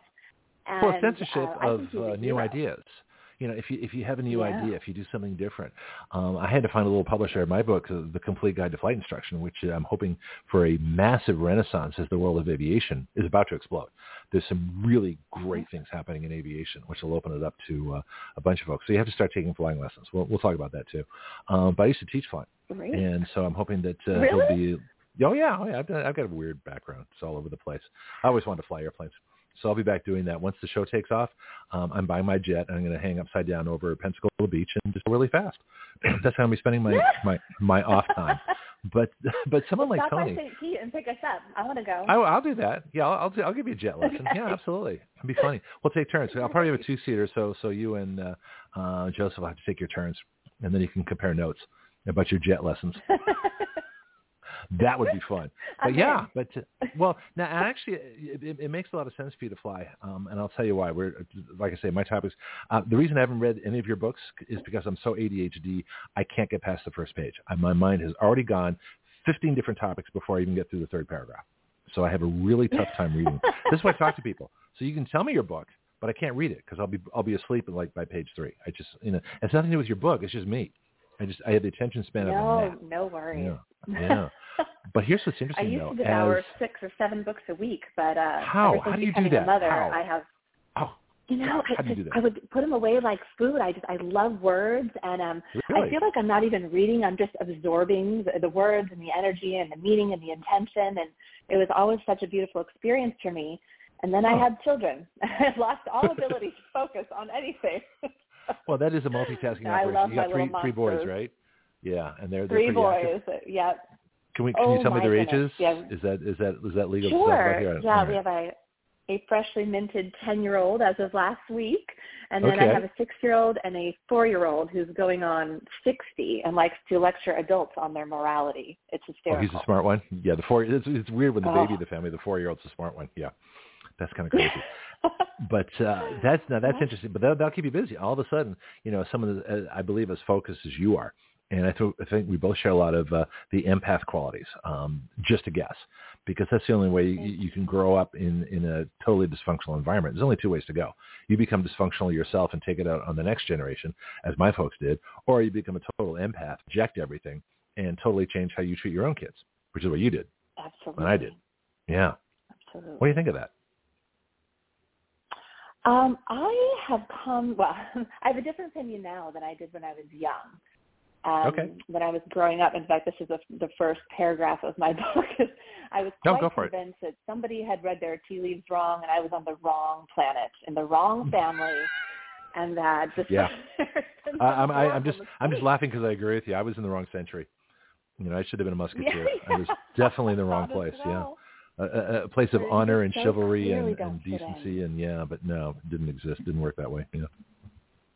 No, and that's really tough, especially for a naturally empathic child. Mm-hmm. It sounds like you can relate very strongly to all of this. Yeah. I used to lay outside under the stars, and especially after I saw E.T., I would pray for somebody to come pick me up, because I was sure they had just left me behind accidentally. Oh, Please no. come get me. E.T. But, sorry. Impressions for fun. Yeah.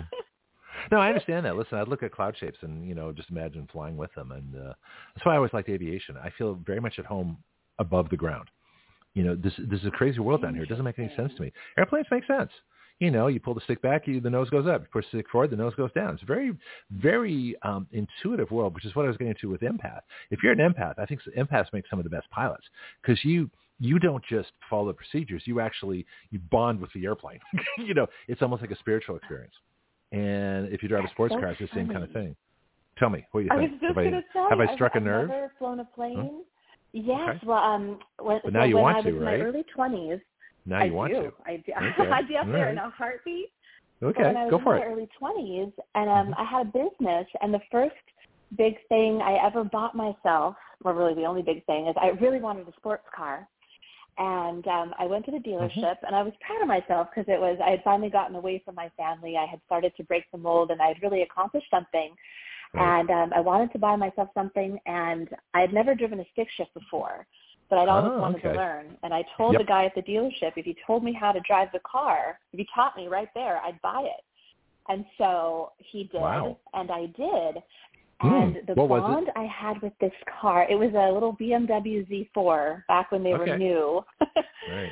And I had never had an experience like this where I felt like this machine and I were one entity, and it was a spiritual experience to drive this car. I never looked at the controls. I just felt it. And at that time, I was still thinking everybody had this experience. And I was chatting to a friend about it one day, and she looked at me like I had three heads. I have no idea what you're talking about. Yeah, no, I know, and I know exactly what you're talking about. I had a 1977 Celica when I moved to California from Boston, and that was my spiritual soulmate. It was a 5-speed. Wow. I can still smell the interior. I know exactly what it looked like. In fact, I'm going to go find another one. I'm going to recreate the cars of my impetuous youth, which would be a 1970 Dodge Coronet and a 77 Celica. Coronet was my college car, which I painted shark's teeth on like the Flying Tigers, which made it look really fierce. But this beautiful chocolate brown Celica with the louvers in the back. It was 5-speed. And in San Francisco, all the roads are curvy, right? So you couldn't do all the hills, but the East Bay hills had these wonderful winding curvy roads that I would just blast down just for fun. And I was one with it. I never looked at the tack. I knew when to change the gears. It was completely intuitive. And I never really thought about this. Well, I have, but not in terms of empathy, not in terms of relating to a machine. In other words, it's nuts and bolts until you hop in. So we use these machines as extensions of ourselves. And if you have an empathic nature, that you understand other things as they understand themselves. This is why when people they talk about flying a Spitfire, for example, you don't hop into a Spitfire, you strap it on. You become a part of it. You mold with it. It's so tight in there that the stick and the rudder and the throttles just become an extension of you. The wings are like an extension of you. And this is a whole, I think, an interesting philosophy for us to kind of develop here a little bit. But it's true. And this is a way, I think, for folks like you and me who are, like I say, you either become a product of your environment or you totally change it. And once you, I wrote something down here I think you might find interesting.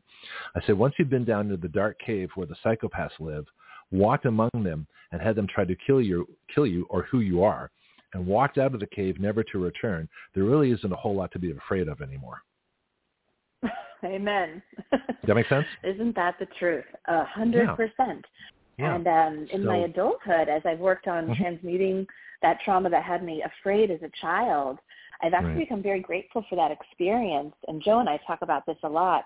And we feel like without that trial by fire, that very immersive internship, if you will, we might have responded to the pandemic and, other such things the way most people did.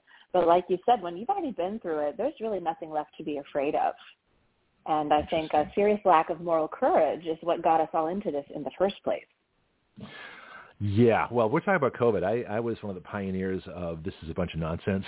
On every show I post the no, I do. I post the CDC chart. Well, I'll tell you. Well, actually, let me give you the quick synopsis, and then we'll get into we'll start back at our beginnings here. But it was February 25th when Dr. Peter Pry, one of my favorite guest of all time, and a very good friend of mine. He died of a COVID shot. I'm absolutely convinced. A year ago, August. So it'd be a year he's been gone now. But he got us Bill Gertz from the Washington Times, the national policy, foreign policy correspondent of anywhere. He's like the best. So he comes on our show for half an hour, February 25th of 2020. He tells us all about the Wuhan lab. So we already knew about the Wuhan lab. So when these guys were talking about 3 years later, it's like, we reported that 3 years ago. Where y'all been?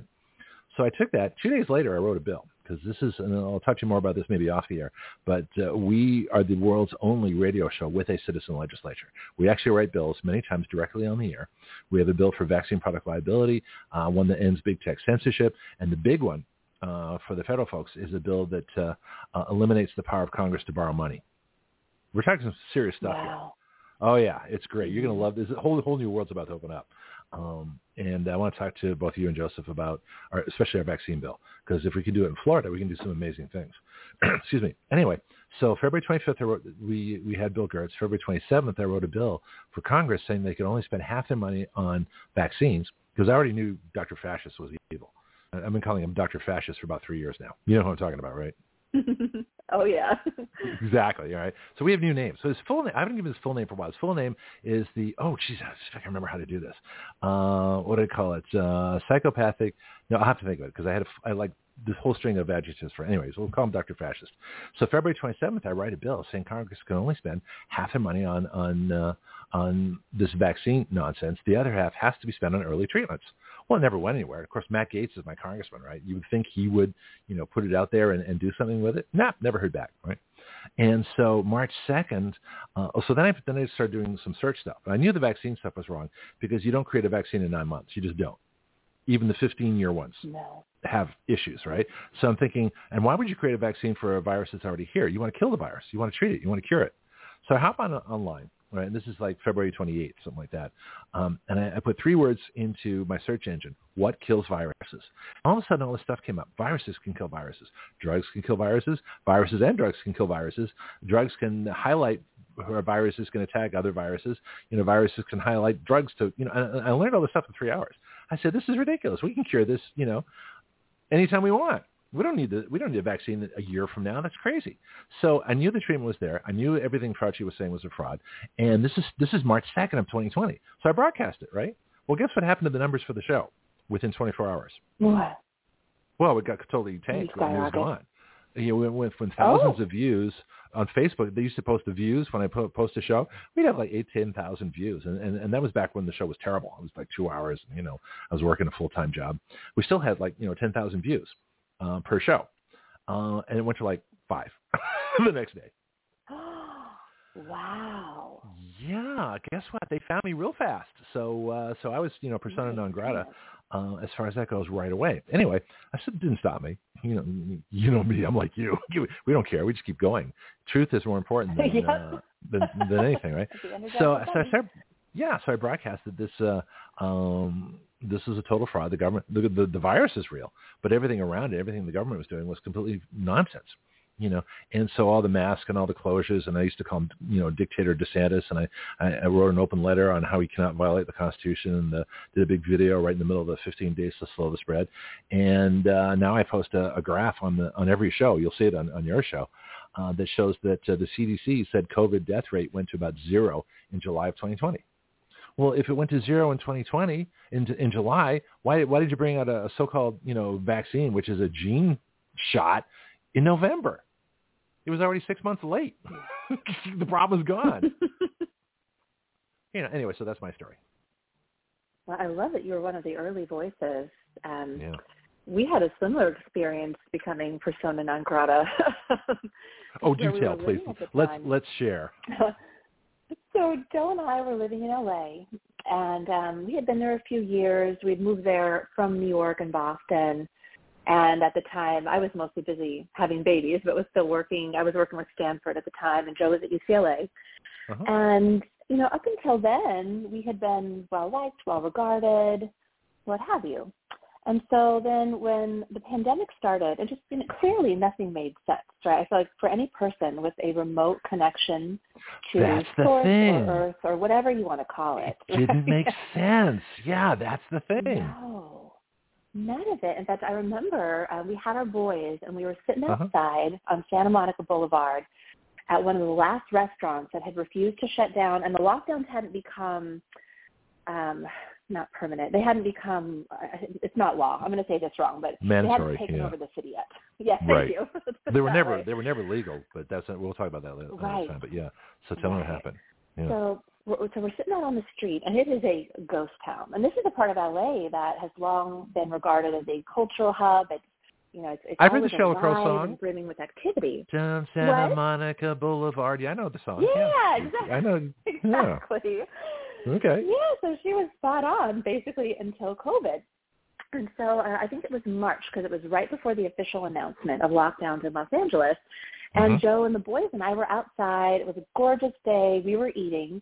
and we were the only people on the street. And we're looking around and thinking, this isn't really going to happen, right? Like, people aren't actually going to confine themselves to their homes and try to hide from an airborne virus, are they? Yeah. I'm still holding on to hope, right, that I haven't completely and entirely misjudged humanity.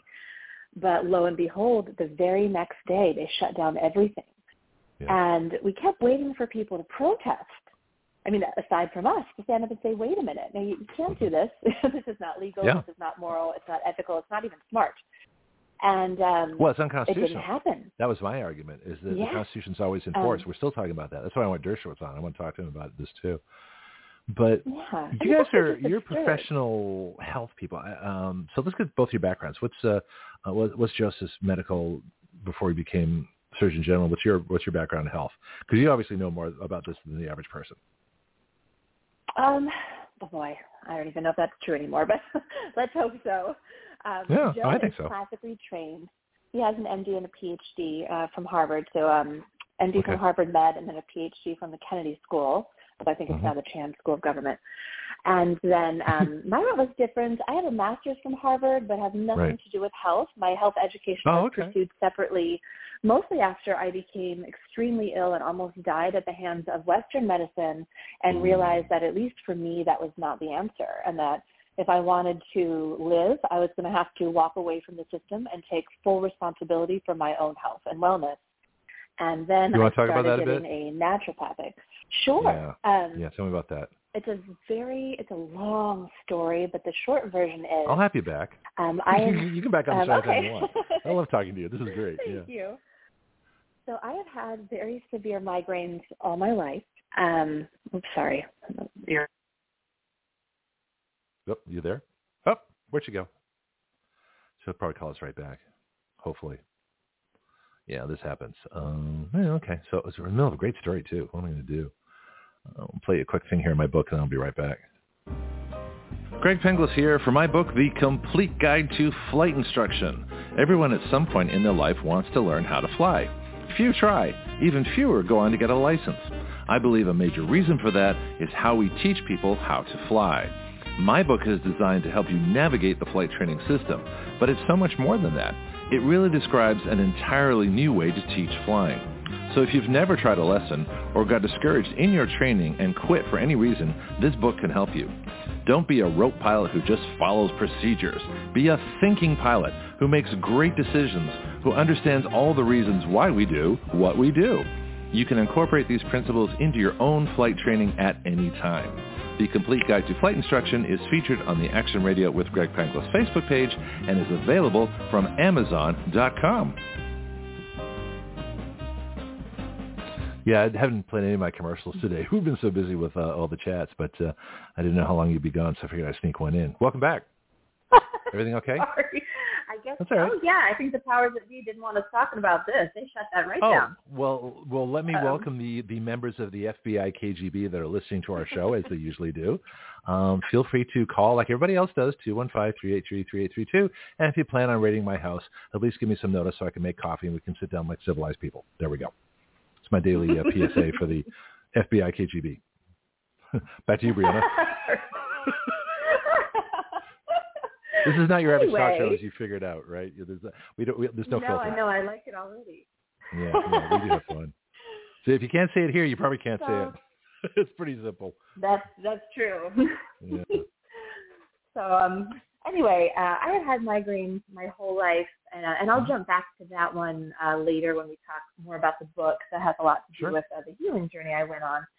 But essentially, when we lived in Boston and decided to have children, I had to go off the migraine medication that I had been on basically lifelong.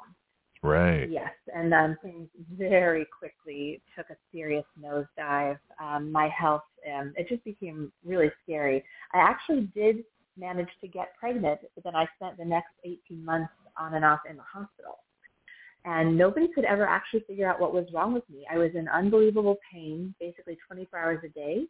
I could not eat or drink. I was on an IV nearly the whole time. Was this all migraine or pain all over? Was it beyond migraine pain, which is crippling from what I understand? I've never had one. Oh yes. So that's certainly how it was presenting. Now, on the other side of it, now looking back, I would say it was serious unresolved trauma manifesting that way. Okay. But at the time, I was in so much pain. I literally begged the doctor to cut my head off and give me a new one. I was out of my mind, but also quite serious about this at the time. Much it pain makes that sense under the pain you're under. That's it sounds crazy unless you're hurting that badly. In which case, anything that makes sense to get relief will work. Yeah, so I understand that. Yeah. It was a dark time. Luckily, my baby was perfectly healthy, thank goodness. But I was a mess. Well, that's good. And even after he was born, I just kept getting sicker and sicker and sicker. And all they would, and by they, I mean Western medicine, they had compiled a team of doctors, every kind of specialist you can imagine, OB, pain specialists, neurologists, everything, physiatrists, psychiatrists. Nobody could figure out where this pain was coming from. And all they ever did was prescribe more and more medication. They'd put me on a drug, and then I'd have side effects, so they'd put me on a drug to mitigate those side effects, but then those drugs would have side effects. And before I knew it, I was so dissociated and such a shadow of myself, like Ghost in the Shell, that I realized I barely cared what happened to my life. And that's not me. I'm very passionate. Oh, I understand that feeling. So much. I was depressed for a couple of years. I know I describe it as walking neck deep in molasses. You just don't care. Yes. You don't want to hurt yourself. You don't want to do anything, but you literally, it's like the ultimate apathy. You just don't care about anything. Nothing matters. Yeah. Yeah. And but you still have to walk through life and do things. Yeah. Yeah. And I was doing this while having a new baby. And my poor husband, amazing, wonderful man that he is having to take care of me and our new baby. And one day I just had an epiphany. I was in so much pain. I was in the hospital. It was Christmas Day. And they wanted to give me more drugs. And finally, something inside me just said, you know what, this is going to kill you. You're going to die if you stay on this path. And I realized I don't want to live like this. I don't know what the answer is, but I know for me it is not Western medicine. And that day, I walked away from all of it. I stopped taking all the medications. I walked away from my doctors, and I started to educate myself. So I went very deep into naturopathic medicine and herbalism and holistic medicine and a bit into shamanism and just everything I could get my hands on because I wanted to be responsible for my experience. And we're going to give you another round of applause for this. So here you go. Nice job. Thank you. Yeah, for having the courage to do what you believed in. That's the biggest thing. You have the courage to do what you believed in. You believed in yourself, and you had the courage to act on it. 99% of the population can't do that, and we're going to see if we can help them at some point. I got some ideas, but that's what it takes. Well, that's exactly what my book is about, is looking inside and listening to your what a great intuition segue. or whatever you want to call Tell me. it. Like, that truly is why I wrote the book, because if I hadn't learned to listen to myself, I would be dead right now, no question. And it might have happened long before I got sick. I can should I give a little synopsis? Sure. Let's talk about the book. Okay. So I grew up in a family that was deeply religious and very much at war with each other. So my mom's side was very fundamentalist Protestant, and my dad's side very fundamentalist Catholic, to the point that both sides thought everyone on earth other than their congregations was going to hell. Right. And that was, And they thought each other was going to go to hell too? Your mother thought your father was going to hell, and your father thought your mother was going to hell? Great.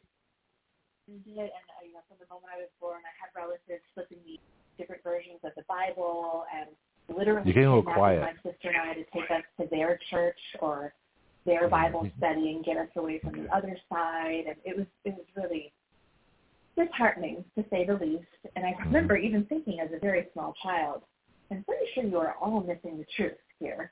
I think all of you are crazy, but all right.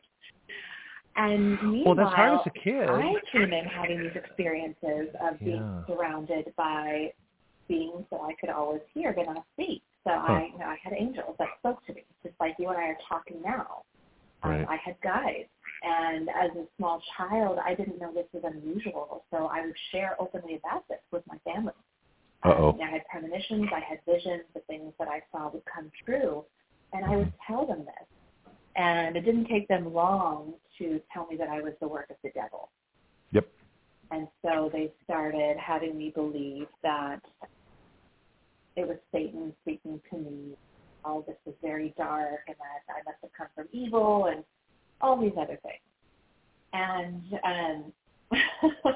didn't I see this on The Exorcist? You can imagine, for a child. Brianna, your line's just a little bit quiet. That I didn't want to deal with their abuse, so I tried to make myself more acceptable. I tried to be normal. I tried to make myself smaller, more like my sister, because clearly whatever I was really threatening their perceptions and their ways of being, and they were extremely cruel about it. So the more I tried to bury myself, and I stopped listening to my intuition altogether, I stopped listening to my angels, I stopped listening to everything, I ended up getting myself into a world of hurt. Just as light attracts light, darkness attracts darkness. Mm-hmm. So I ended up for many years in a string of extremely abusive relationships, some of them my family, some of them not. But I went through a very dark period of time and came close to death several times.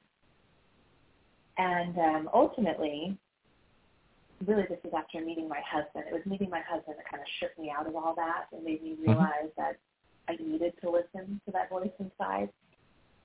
I finally started to pursue health again. I started trying to make sense of what had happened and excuse me. Do you find it interesting that you met a doctor? I did some different things, and he was hurting too. Talk about so having together was helpful for both of us because we were both dealing with a very heavy trauma. And we tried all kinds of things, self-help programs like Landmark and Avatar, traditional therapy, reading everything we could get our hands on. But unfortunately, none of it made that much of a difference. I feel like, at least for me, I got a little piece of something useful from everything that I studied, but at the end of the day, it was never enough to overcome the level of trauma that I was dealing with. And our marriage started to fall apart. And it was almost ironic because we both came from families that were abusive. Mine, I would call pretty loveless. And I never thought I would find love like that. And so it was such a blessing for us to find each other. But then even the love we had for each other was not enough to overcome what we've been through and all the baggage we brought with us into this relationship. So 3 kids in, we were on the brink of divorce. And not because we didn't want to be together, because we just could not manage to deal with our trauma. It just kept coming up and breaking down everything we had. So finally one day, I confided in a friend of mine that I was at the end of my rope. I didn't know what to do. I didn't know how to save our relationship. And he said, I think I know someone who needs to meet. He said, he's kind of out there, so read his book first and see what you think. And of course, at this point, I'm willing to try anything because I'm desperate to save this relationship because I know in my gut we belong together and that all this baggage belongs to other people. We just had to figure out how to deal with it. And we certainly didn't want to be putting it on our children. Right. So finally, I ordered this guy's book. And when it arrived, I didn't even need to open it, but it took me a while to read it because I saw his picture on the cover. And I had this very powerful and deep soul resonance with this person. And I realized he was the one I had been looking for. I didn't know how he was going to help us, but I knew that he would. So I called him, and we had a conversation. His name is Christopher Maher. With him again? Your line's getting a little quiet. I'm not sure why. But I knew I knew him. I couldn't figure out how, but I knew I knew this. So anyway, we'll fast forward. My wonderful husband went to see him first. Do I still have you? Sorry, I'm rambling. Well, that's what I'm wondering. Can you hear me now or no?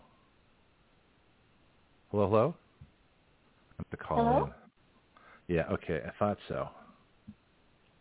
All right. I got to call in.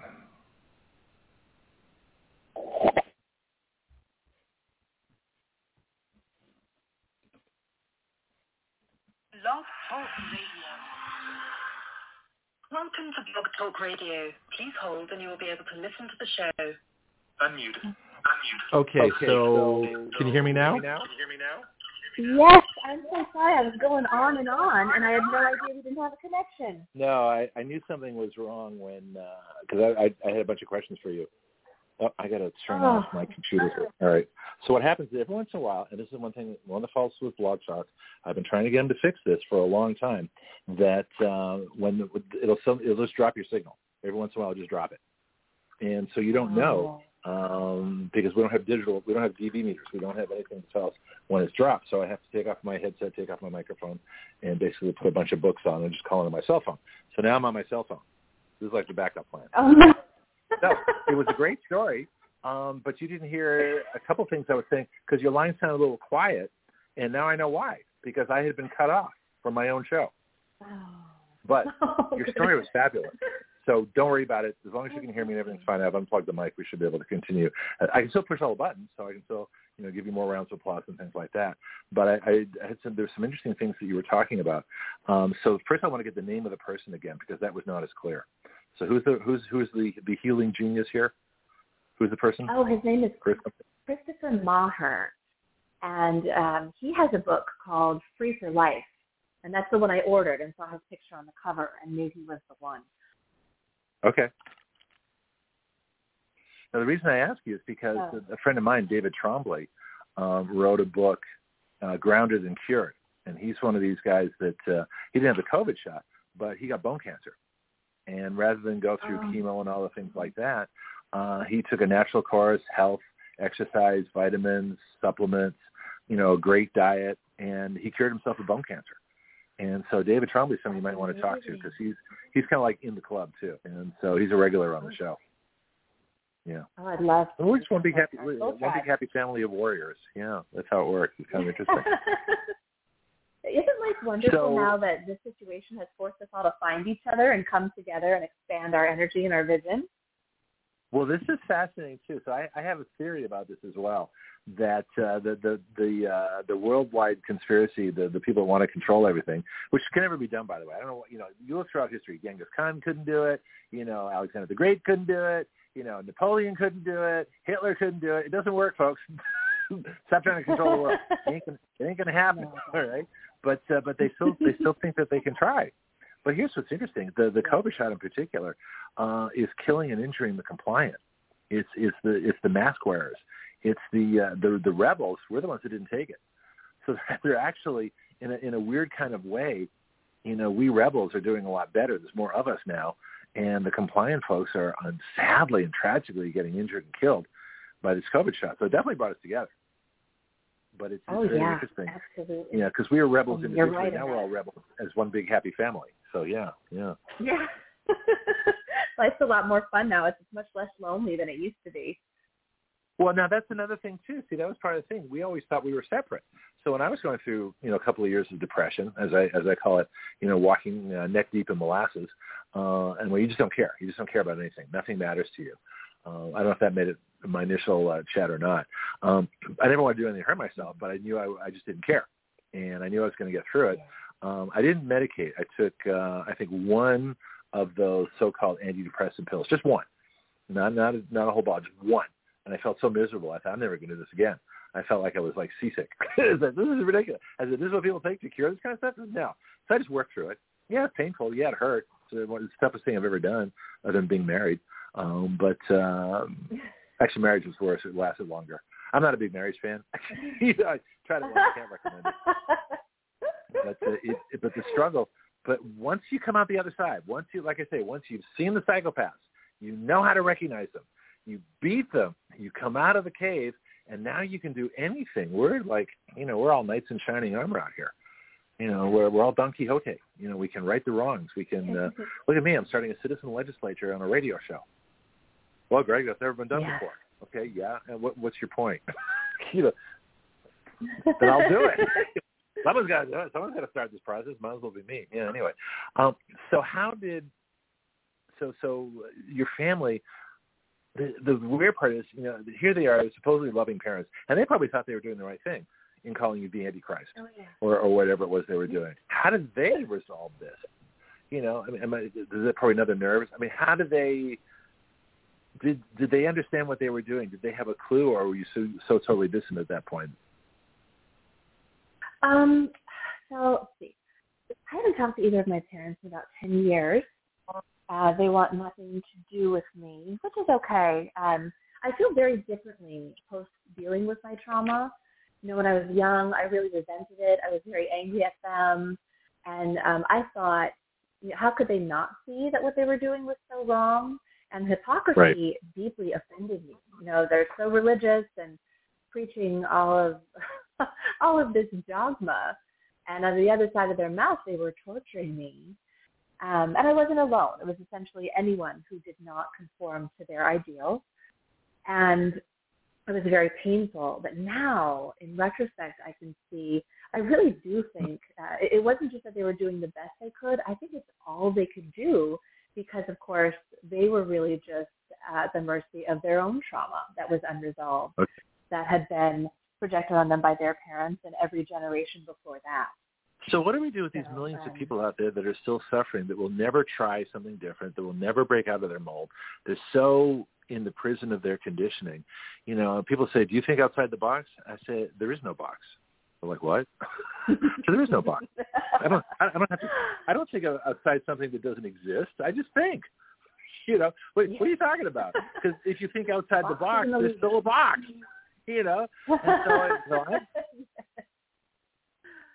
you know, and you tell people that, they're like, oh, well, you can use that. Feel free. Everything I say is fair game. I you know, but but if you think like there is no box, then you're ultimately free. So how do you know? I feel privileged too. I've told people this before, that without 2 years of depression, there'd be no Action Radio. There wouldn't, because I'd still be conditioned. Wow.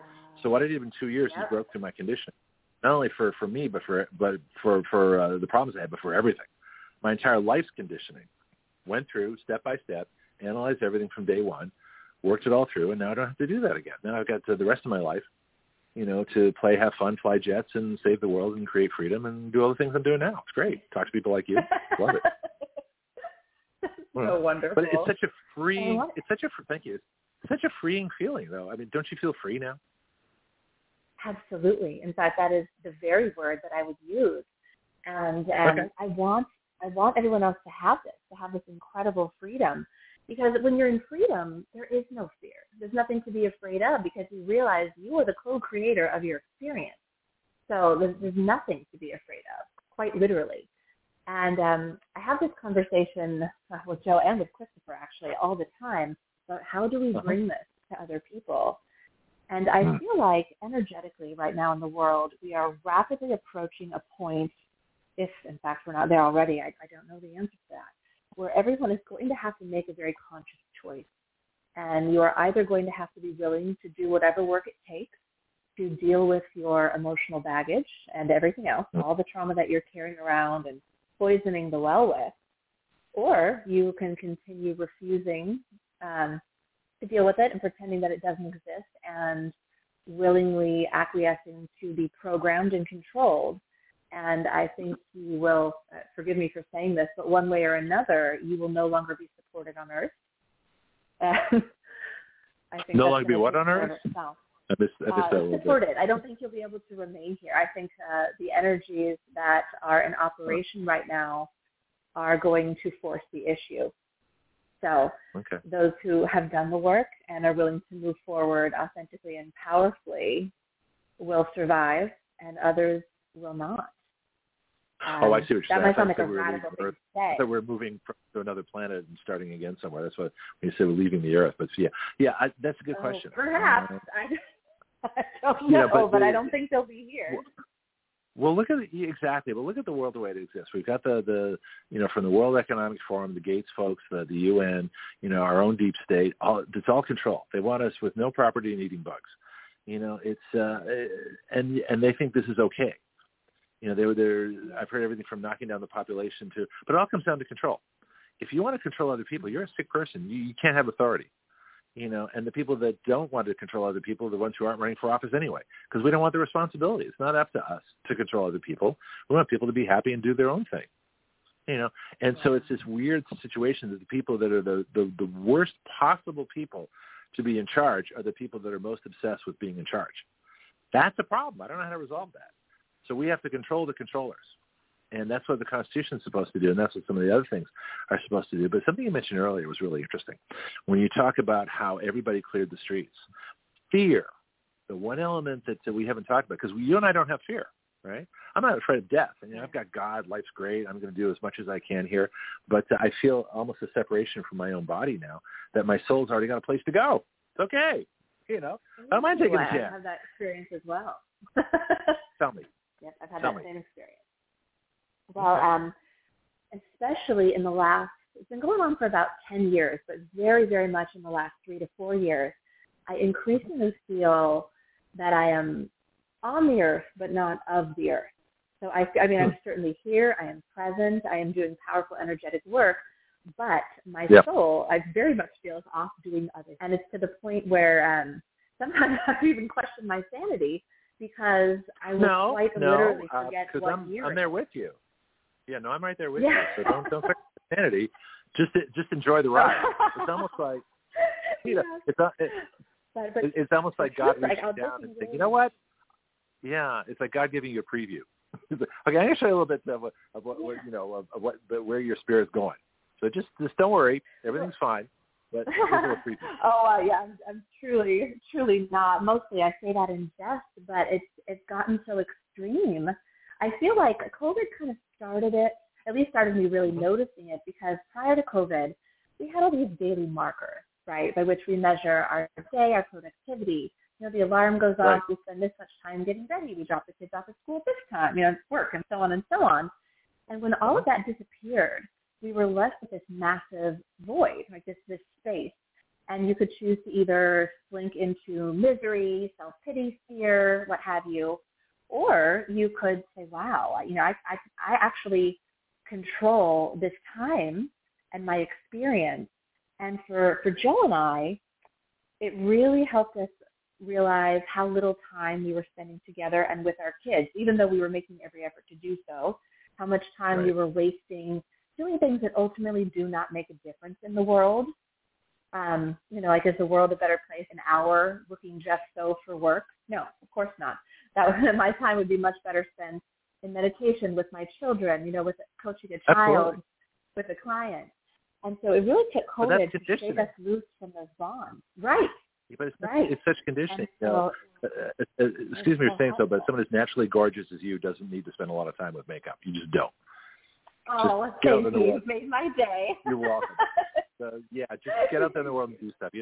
Take that hour that you would have spent with makeup and just go help people. Just talk to people. You don't need to, you're fine. But so much of that was a voice in my head saying, and even after I'd done some work, it was saying you have to look a certain way, you have to be a certain way, you have to conform to a certain ideal. And so COVID was so wonderful for me personally, because I shook free of all of that and then was quite unwilling to resume any of it.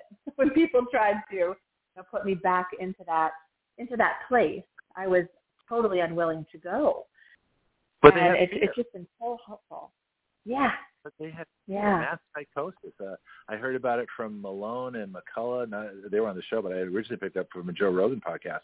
I started looking into, and there's a great website, YouTube channel called Academy of Ideas, and they talk about the mass psychosis. They've even got the many conditions that I don't want to go into right now, but this fear that people, there were two kinds of people: those that weren't afraid, and that didn't wear a mask. Because I had COVID back before I knew what COVID was, first week in January 2020. So as soon as they talked about the symptoms, it's like, oh, I just had that, I'm fine. I don't need a mask. I'm not going to lock down. When Governor DeSantis talked about his stay-at-home program, he said, well, we're now instituting the stay-at-home program, safer at home. I said, screw you, DeSantis, and I went down. I rolled down my windows, hopped in my car, drove, and put up the country music as loud as I could, and sang music out the window. So screw you. That was my reaction. For you. That was my reaction. I drove from Crestfield and back. I said, this is my reaction to your stay-at-home program. I'm driving, singing country music out the window so that they're down. No. I'm just a rebel. Much more fun. But fear. Well, let me tell you something. So here's my reaction to COVID. I made a great video, which I'll send you. But I started making all these sarcastic satire pieces, because everything was closed. I had all this extra time on my hands, right? And so my favorite one is the New Normal Church and Grocery Store, which I shall now play for you at this time. All right. Hello, America. Looks like millions of you are in states where the governor-dictator has said that food is essential, but God is not. Fortunately, we have a solution for you. we've combined your essential food shopping with a non-essential religious experience. Being in the same building and being completely intertwined, you can't do one without the other. Welcome to the New Normal Church and Grocery Store. Yes, the New Normal Church and Grocery Store is the first business of its kind to bring God conveniently into your food shopping aisle. Think of this as food for your body and food for your soul. No social distance or group size restrictions here. Upon entering the New Normal Church and Grocery Store, you will pick up your shopping cart. You can then choose from an optional mask with a Star of David, a cross, a crescent moon, a sun for you Shintos, a statue of Buddha, and for you agnostics, a question mark. Headsets are available to play sermons throughout your shopping experience. Some of the favorites include I'm Going to Heaven and You're Not, Die Infidel Die, Oi, What Not to Say During the Bris, and That Butterfly May Be Your Grandfather. To orient you to the store, the Kosher Jewish Deli is by the Western Wall. A simple shalom gets you service, but be prepared to haggle. For you Muslims, out of courtesy, we put the Halal Butcher by the Eastern Wall. Sharia store policies require the wearing of both a burqa and a mask, just to be safe. Protestants will find the Wonder Bread, hot dogs, and steak in the central aisles, where all the best-dressed customers can also be found. When you notice the smell of incense, you are nearing the Buddhist section, which is all vegetarian. For Catholics, communion is available in the bakery department by the wafers, near the red wine section. Agnostics should go directly to customer service, because you folks have no idea what you want anyway. Be sure to offer your confessional to the checker on the way out if you so choose. Please don't forget to first pull down the blind on the plexiglass screen. And if you require ministering, you can talk to your bagger as they push your groceries to your car, because all our baggers are cross-trained in theology. The New Normal Church and Grocery Store, your combination alternative to the separation of church by the state.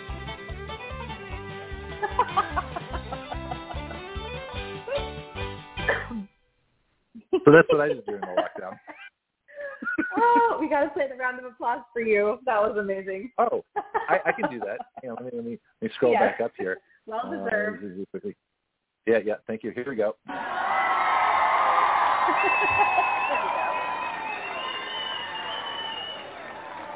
Unaccustomed as I am to cheering for myself.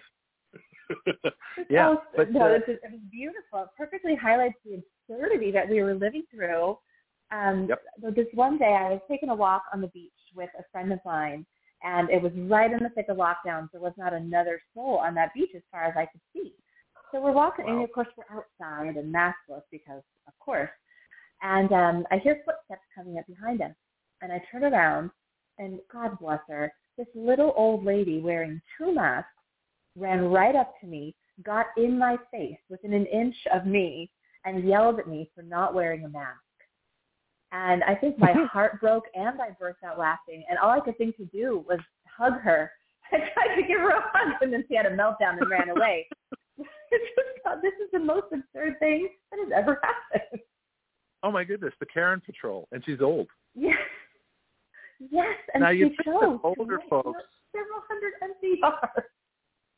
Oh, my God. You think older folks have a little more sense, especially if they've been through wars, I don't know how many folks are still around from the Depression and World War II, but there's probably a few, but people who lived through horrible, tragic times and all this kind of crazy stuff with the 60s or anything else, and now they're telling you have to wear a mask.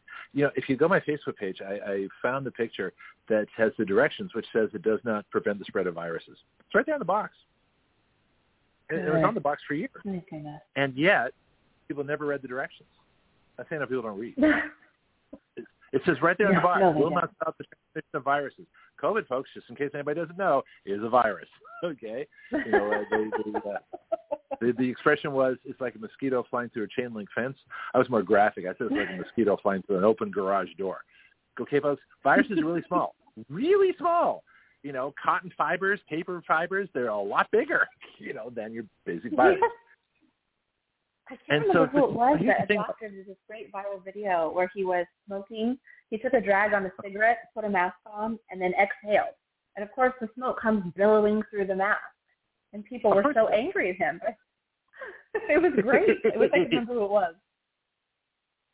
Well, that's funny, but the other one was the study in Town Hall magazine, which reported all these parents that had their kids, they took the mask their kids were wearing for 8 hours, and they had them cultured in a lab, and they had pneumonia bacteria and all this other bacteria and germs, and it was just like growing thick with all this stuff on it. and the masks were actually dangerous, you know. And yeah. I don't know how much you want to talk about health policy, but I want to get Dr. Ladapo on at some point if we can, because there's so much I want to talk to him about. But just your observations, you know, as a healer and an intuitive person, why were people so scared? What, you know, did they think that they were doing fine for, you know, 30, 40, 50 years of flu every year that was different, and all of a sudden this was something unusual and they needed 2 masks for it? What happened? No, I have spent the past few years trying to figure this out. So the people in my circle, as a naturopath, were already a lot, let's call them more hip to the game. So they were a lot less likely to react that way and be afraid. But as far as Joe's colleagues, and a lot of these were friends of both of ours, people we had known for years, you know, academic people who are supposed to be thought leaders. And the vast majority of these people dropped us immediately when first we refused to comply, and then also we weren't seeing a lot of each other when the lockdown started because I was trying to homeschool our kids and work from home, and he was in the hospital taking care of patients. So every Tuesday, we started having a brief daytime date just to stay in touch. And we go get our takeout because nothing was open, and we go sit on the beach and just talk, you know, conversations about what we were both seeing in our respective professions and what was happening. And he would tell me unbelievable stories of people who are literally trained in how to handle things like this, just losing it. Right. Residents who refuse to go into anybody's room and treat someone who's actively bleeding to death that has nothing to do with the virus. Just the level of fear. And back at home, I was dealing with other families from my kids' schools before we'd pull them out, people that we had been friends with and spent a lot of time with, who suddenly refused to see or speak to us because we had dared suggest that perhaps there was an approach other than losing your mind. So things were getting really bad really quickly, and we were trying to figure this out too. Like, what are people actually afraid of? And I hate to say that. Great question. And of course it's multifaceted and it's a difficult response. But on our little hill of the world at that time, most of the people we knew were very highly educated because, you know, we'd been friends for 20 years. We'd either gone to school together or ended up on a similar career path, and this is mostly who we hung out with. And by and large, 99% of these people were terrified of COVID, immediately did what they were told, and adopted this policy that we were destructive, evil people for not just rolling over, you know, for not taking this at face value. And that was shocking to me because these are the same people who I thought were taught about viruses, taught to do research, taught about health policy. Like, these are the people we rely on to create the policies that keep the rest of us safe. Not anymore. Not anymore. And then, you know, in my world, over on the other side of it, I have, you know, hippies and naturopaths and people who are into crystals. And by the way, all these things describe me as well. To many people, I'm considered. I have wellness people. I've had wellness people for years on the show. You're among friends. You know, this is like Wellness Central. You know, so don't worry about it. So for the people in that space, in that part of my life, every single one of them had serious questions like we did. And it got to the point where I could basically anticipate that if you were very highly educated, went to grad school in any of the sciences, you were probably going to end up on the opposite end of the spectrum as us. And it forced me to look at indoctrination in schools and where it was starting. And so at that very same time, I have 3 little kids at home. Our Max was just a tiny baby at the time, and my other little guys were in preschool and first grade. And it had never for a second occurred to me that I should be questioning what they were being taught at that age. Because, you know, it's like Play-Doh, right? Play-Doh, playgrounds, learning not to push people down. And it never occurred to me. Learning at home. Then came the Zoom calls at home. Yeah. Actually, this is how that happened. So when they started, you know, at first it was 2 weeks. We're going to lock down for 2 weeks. And even that sent Joe and I into a panic because we had our life worked out, you know, just so. We thought, okay, 2 weeks we can do this. They're messing with you. Yeah. So this, of course, evolved into 2 months and ultimately 2 years. And the solution was to put kids online, which is ironic because, of course, the year before, the American Pediatric Academy had said children under a certain age should have 0 screen time, and up to, I can't remember what it was, maybe 12 or so, it should be very, very limited. Right. And so there was no way funny we were how going things change in front of computers to accommodate the new policies? Isn't that amazing? Yeah. It's amazing how fast they changed. Yeah. Amazing. So since I was not about to do that, and we decided to homeschool, and I didn't have any experience in that, so the first thing he did was contact the schools to get the curriculum, hoping to just kind of pick up where they left off and do the best we could at home. Well, lo and behold, even at the age my kids are, not so much my preschool baby, but my first grader, there were some very questionable ideas in these textbooks. And mostly it was just slipping in inferences and phrasing things in a way that, it would either try to normalize an idea I didn't necessarily agree with or muddy the lines, if you will. Like, for example, they would flip the word. Exactly. Well, and that's really when it hit me that it wasn't just college and grad school, the Ivy League, that was the problem, that it actually was starting in kindergarten, and we just didn't know. So for me, I do think education, or I should say classical education in this country, public education is a big part of the problem. And I have to admit my own ignorance. I really didn't. I want to abolish it. I'll tell you what, we're at the top of the hour, but we get overtime here, so we can talk for a while.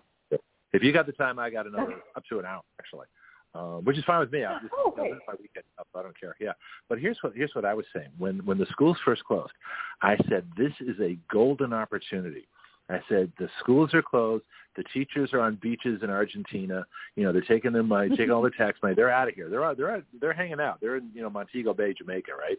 I said now that the teachers are gone, the administrators are gone, the school boards are gone. I said close all the government schools. Close them. Sell them. Get rid of them. Fire all the teachers. Start again with a completely privatized system. Sell all the school buildings to private entrepreneurs. And this is like March, April of 2020. I said they're gone. We've got the whole summer to do this. So in the fall, we'll have a completely privatized education system. And people were like, oh, that's a stupid idea. Oh, you can't do that. Oh, we needed public education. I went to public school and I turned it out okay, to which I say, how do you know? But that's another story.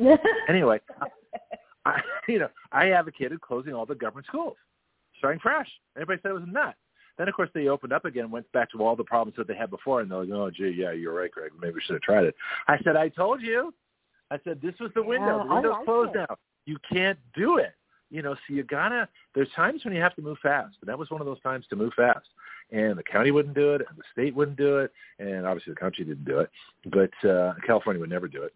But there are places that might have. South Dakota, Kristi Noem, my favorite governor, never locked down anything. And would have, that would have been a great time that if they're mandated, if I don't know if the school's closed or not, but that would have been the time to close them all down while the teachers are gone, everybody's gone, just sell the buildings and start fresh with a private system. Could have done it.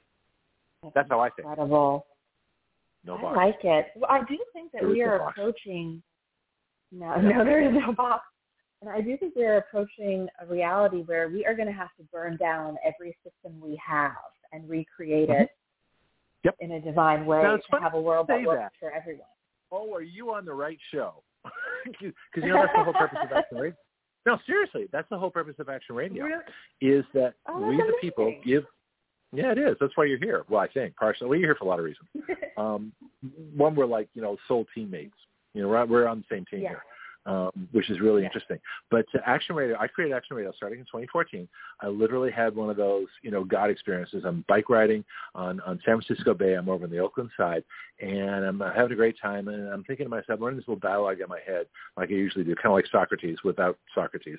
And I'm saying, I want to be the world's greatest talk show host. I want to do something no one's ever done. I said, talk radio is great. I said, but all they do is talk. They never take any action. I said, what we really need is Action Radio. I went, oh no! Stop my bicycle. Action Radio. Yes. And then so the next few years, kind of visualize exactly what Action Radio was. Now here we are. We have a citizen legislature. We have bill writers across the country. We have the most amazing legislation. I have a bill to disarm the entire federal bureaucracy. We have bills that would overturn Plyler v. Doe. We have bills that would get rid of judicial review. We have bills to handle electromagnetic pulse. We have a bill we're writing, one of my folks is writing, to put a massive tax on electric cars. We cover so many different areas. Mine are the big ones: vaccine liability, getting rid of big tech censorship, all these different kinds of things that we do. And this is the answer that you're looking for. I mean, it really is. And people are like, oh, gee, that's kind of arrogant, isn't it? Well, I ain't bragging if you can do it. Thank you, Yogi Berra. But this is a place where you can literally write laws, and then we send them to Congress and state legislators. And in fact, I wrote a couple I'll send you that I wrote for the special session in Florida like a year and a half ago, a real parental bill of rights and a real bill to handle quarantines. This is what we do here. We have an election integrity bill that's perfect. Now I got a question for you, because Mike Lindell and all these other folks, Reawaken America, and all these different things, they have all these events where they sit there and complain. I call it raising complaining to an art form. I've never been invited. We've got the bills that would solve their problems. Are people more interested in complaining as job security than actually fixing the problems? What do you think? Outside of Olive Tribe, yes. I do think so. Now, that said, there are so many amazing people who are really out there hustling and trying to make a difference, but it's a smaller group of people than I had hoped. And so just this morning, I was chatting with my boxing coach, who still lives in LA, so he gives me updates about how things are going out there. And he was telling me that he was just in Trader Joe's and was getting hassled for not wearing a mask. And this is yesterday. What, again? Still? Yes. Can you believe that? And I should carry a I need to make a T-shirt. Masks don't work, and just wear that in public. I think that the people who are still engaging in this, you could smack them in the face with a sandwich board full of data, and they would still call you crazy, because I think they're getting something out of it. It's almost like all of this is giving them purpose. I think it's giving their life purpose. I think that it's giving them the hit of significance and power that they've never had in their whole lives. And so they've become so invested in this, especially when the media started preying on people's morality, that, you're killing grandma if you're not wearing a mask. If you're not vaccinated, you're responsible for the deaths of X, Y, and Z number of people. And I think that really hit a nerve with people who did not feel powerful or accomplished or like they matter in their own lives. And so I think in a way they are getting off on this and are in no hurry to relinquish that control. Because if you accept that you are responsible for your own experience, then you actually have to get up and do something, right? And that's really scary for a lot of people. Yeah, it's almost like the people that didn't get elected to Congress, didn't get the job as a cop, they're all like the wannabes. They're the worst of the wannabes that were disqualified for some reason from a position of authority. This is their new authority. They get to yell and scream and complain. Yeah. I watched videos in New York of people were screaming and throwing things. You have to get out of the store. You're going to kill us all. Yeah. And emotion and facts don't matter. The fact that we had the flu bug, that kills a lot more people than COVID ever did. And that comes around every year. The fact that all these different things happen, but there's some kind of weird psychology that medicine can, I guess, prevent you from ever getting sick or dying, and that this vaccine is looked upon, first of all, as not. I shouldn't say vaccine. This gene shot, this COVID shot, is looked upon as some kind of, I don't know. It's almost taken on a religious significance. It's like a baptism. It's like you're one of us now. You've been baptized. Yeah. You got the COVID shot. You're one of us. You're not one of them. Mm-hmm. Even though we know asymptomatic transfer doesn't work. You got to have a symptom. You got to be coughing and hacking something, or nothing's going to transfer, folks. It's like the brains went out the window. Yeah, the brains went out the window. Now you don't have a health degree, but you got a master's. You had to think. You had to write a thesis. You actually relate things. Did you ever take a course in logic? Was that ever presented in school? No, it was awkward, but frankly, I do not ever want to sound obnoxious, but I thought it's a shame that needs to be offered. One of my favorite books as a child was Common Sense, but I thought it was hysterical that it was even necessary to bring that into being. Like, at what point did common sense and logic disappear so that you had to start teaching it? Like, why do you have to teach critical thinking as a skill? That pains me. And it's funny you mentioned Mass being almost a religious experience because, and I should preface this by saying I would never insult someone's religion, way of believing. We're all on our own journey. We all have our own path and our own ideas that speak to us. But organized religion has done a great job in instilling the fear of death in people. And without a healthy fear of your own mortality, none of this would have worked. If people weren't living in fear of death, if they didn't realize that you're an eternal spirit having a temporary physical experience, they wouldn't have been so terrified. You wouldn't have been able to control them with threats of death and masking and all this nonsense. Yeah, it's so wild because we all know logically we're going to die someday. There are those who believe nothing happens. There are those who believe you go to heaven. There are those who believe all kinds of things. But we all accept the reality because we've seen it intrinsically through the entire history of humankind that people die. Given that you only have so much time, you want to accomplish what you want to accomplish, but you can't stop that. But you can stay healthy for a whole long time.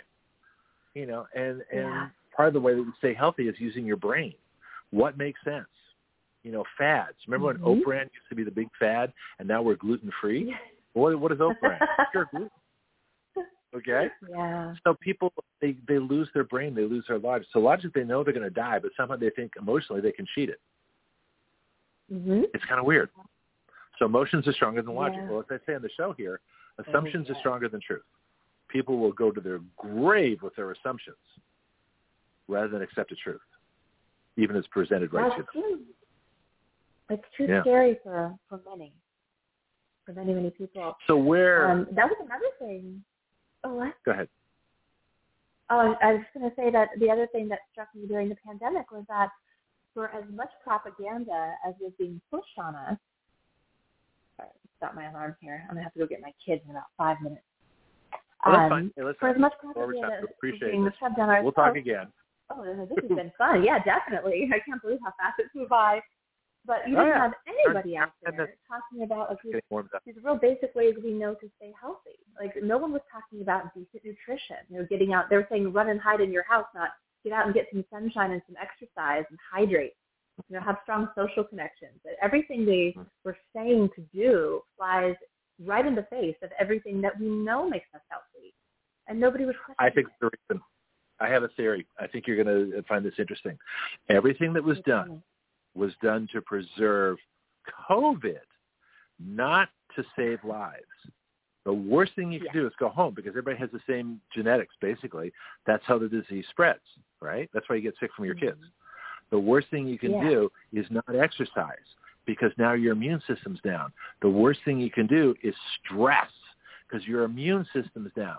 Everything they did, from lockdowns to social distance to masks to everything else, was designed to create stress, to lower the immune system so that when they finally got their gene shot ready, people would accept it because they were all getting sick. Not because of COVID, but because the government had reduced everybody's immune system except those of us who realized we were already immune. I didn't care. I was fine. I've never been so healthy since I had COVID, by the way. It's kind of interesting. But do you think that all these government policies we're just, I'll talk about that another time. But do you think the government policies, as I think, were designed to preserve COVID, not to stop it? 100%. I think they would say or do anything to preserve that narrative because they had to sell that vaccine. And this not the narrative, but COVID itself. That too. But I think lower COVID the immune system. Was really. But I think the purpose of COVID was really to get the vaccine into people. Which came first? We'll have to have a longer conversation at some point. Yeah. So one more question, and then I got your book information. Which came first, the vaccine or the virus? Which was made first? That's a good question, and I really can't answer that. And I suspect that since they were working on coronavirus vaccines in general all throughout the 80s, that this is probably, at least in someone's thought process, years before whatever it is they're calling COVID appeared on the scene. But honestly, these days, I question absolutely everything. So unless I hear it straight from God or I see some pretty compelling data, I think it could go either way. Yeah, I agree. I think the vaccine was created first, and then they engineered the virus around it. Okay, you got to go in 3 minutes or 2 minutes. Tell me about the book, where to get it, and anything else you want. You've got as much time as you have left. I'll just sit here and listen because this has been fun. And thank you for coming on the show. Oh, my pleasure. Thank you so much for having me. This has flown by. My book is called Emerging from Darkness, and it's available at most of the major sellers. It's at Amazon, Barnes & Noble, Bookshop, Target even, all those kinds of places. And I do have a website. It's just my full name, www.briannaladapo.com, if anyone wants to know about upcoming signings or events or anything like that. But it really has been my pleasure to be on today. Thank you so much for having me, for letting me ramble on. I'd love to come back because you are so much fun to talk to. Well, thank you very much. Well, let me send you some bills. Let's start acting. Let's start doing stuff. I have some people I think you might want to meet, like David Trombley, who cured himself, Laura Bartlett, who has documents for people going to the hospital, and you already know Judy Mikovits. She's amazing. Yeah. And I forgot to mention Christiane Northup, who's been on the show a few times, wrote the foreword to your book. She's pretty amazing. She did, and I am such an admirer of her. She is one of my heroes and actually has been since I was a little girl. Her book, Women's Bodies, Women's Wisdom, was one of the first I ever read that mirrored the experience I was having. So I've loved her for 30 years, and it's been just such an incredible blessing to get to know her and have her write my foreword. I'm deeply honored. Yeah, this is great. Oh, my next project, by the way, I'm trying to get Trump and Robert Kennedy to do a town hall meeting together. That's my next project. So, that would be amazing. Wouldn't that be amazing? Yeah, exactly. Brianna Ladapo, thank you so much for being on the show. You should probably go, otherwise we'll just talk for another hour. And come on back anytime you want. You don't need an invitation. Here's something on the show. Just I got your number. Just dial it. You'll be fine. You got it. Well, thank you so much. It's been an absolute pleasure. Great. Thank you very much, too. You take care. Right. And now I'm going to play all the stuff I should have played. Goodbye now. I'll play all the stuff I should have played in the first couple of hours. Here we go.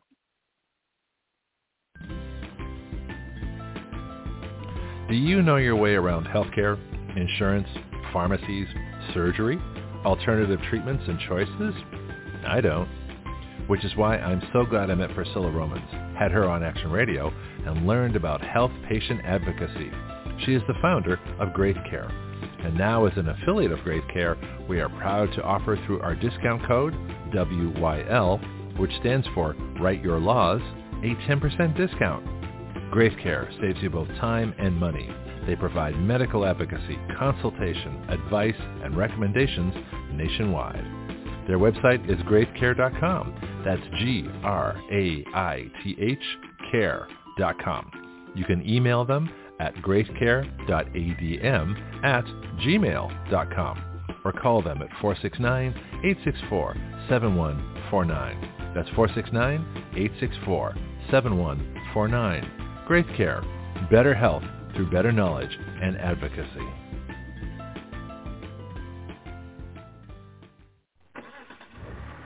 Well, that sounds good.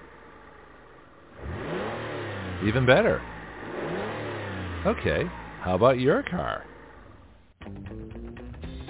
If you want the best service for your vehicle, please talk to James at Florida Stores Automotive, conveniently located at 6715 Caroline Street in the historic district of Milton, Florida, right between the Milton Bakery and the Blackwater Trail.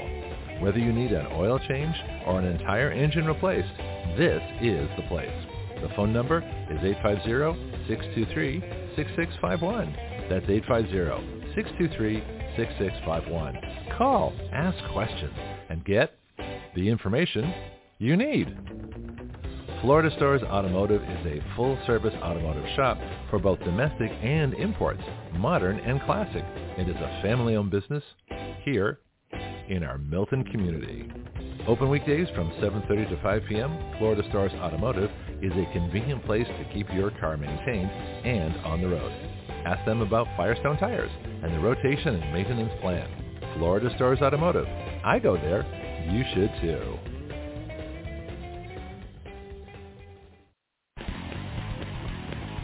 This is Greg Penglis for Strike Force, your source for pure energy. Strike Force is a concentrated energy drink that turns a half liter of your favorite beverage into an energy drink. you make your energy drink yourself.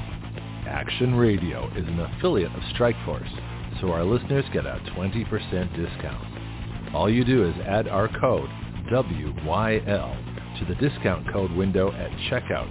WYL comes from our website, Write Your Laws.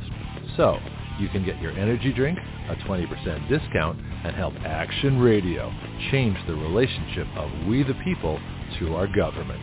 Not bad. Strikeforce is at strikeforceenergy.com. That's strikeforceenergy.com. Start your engines.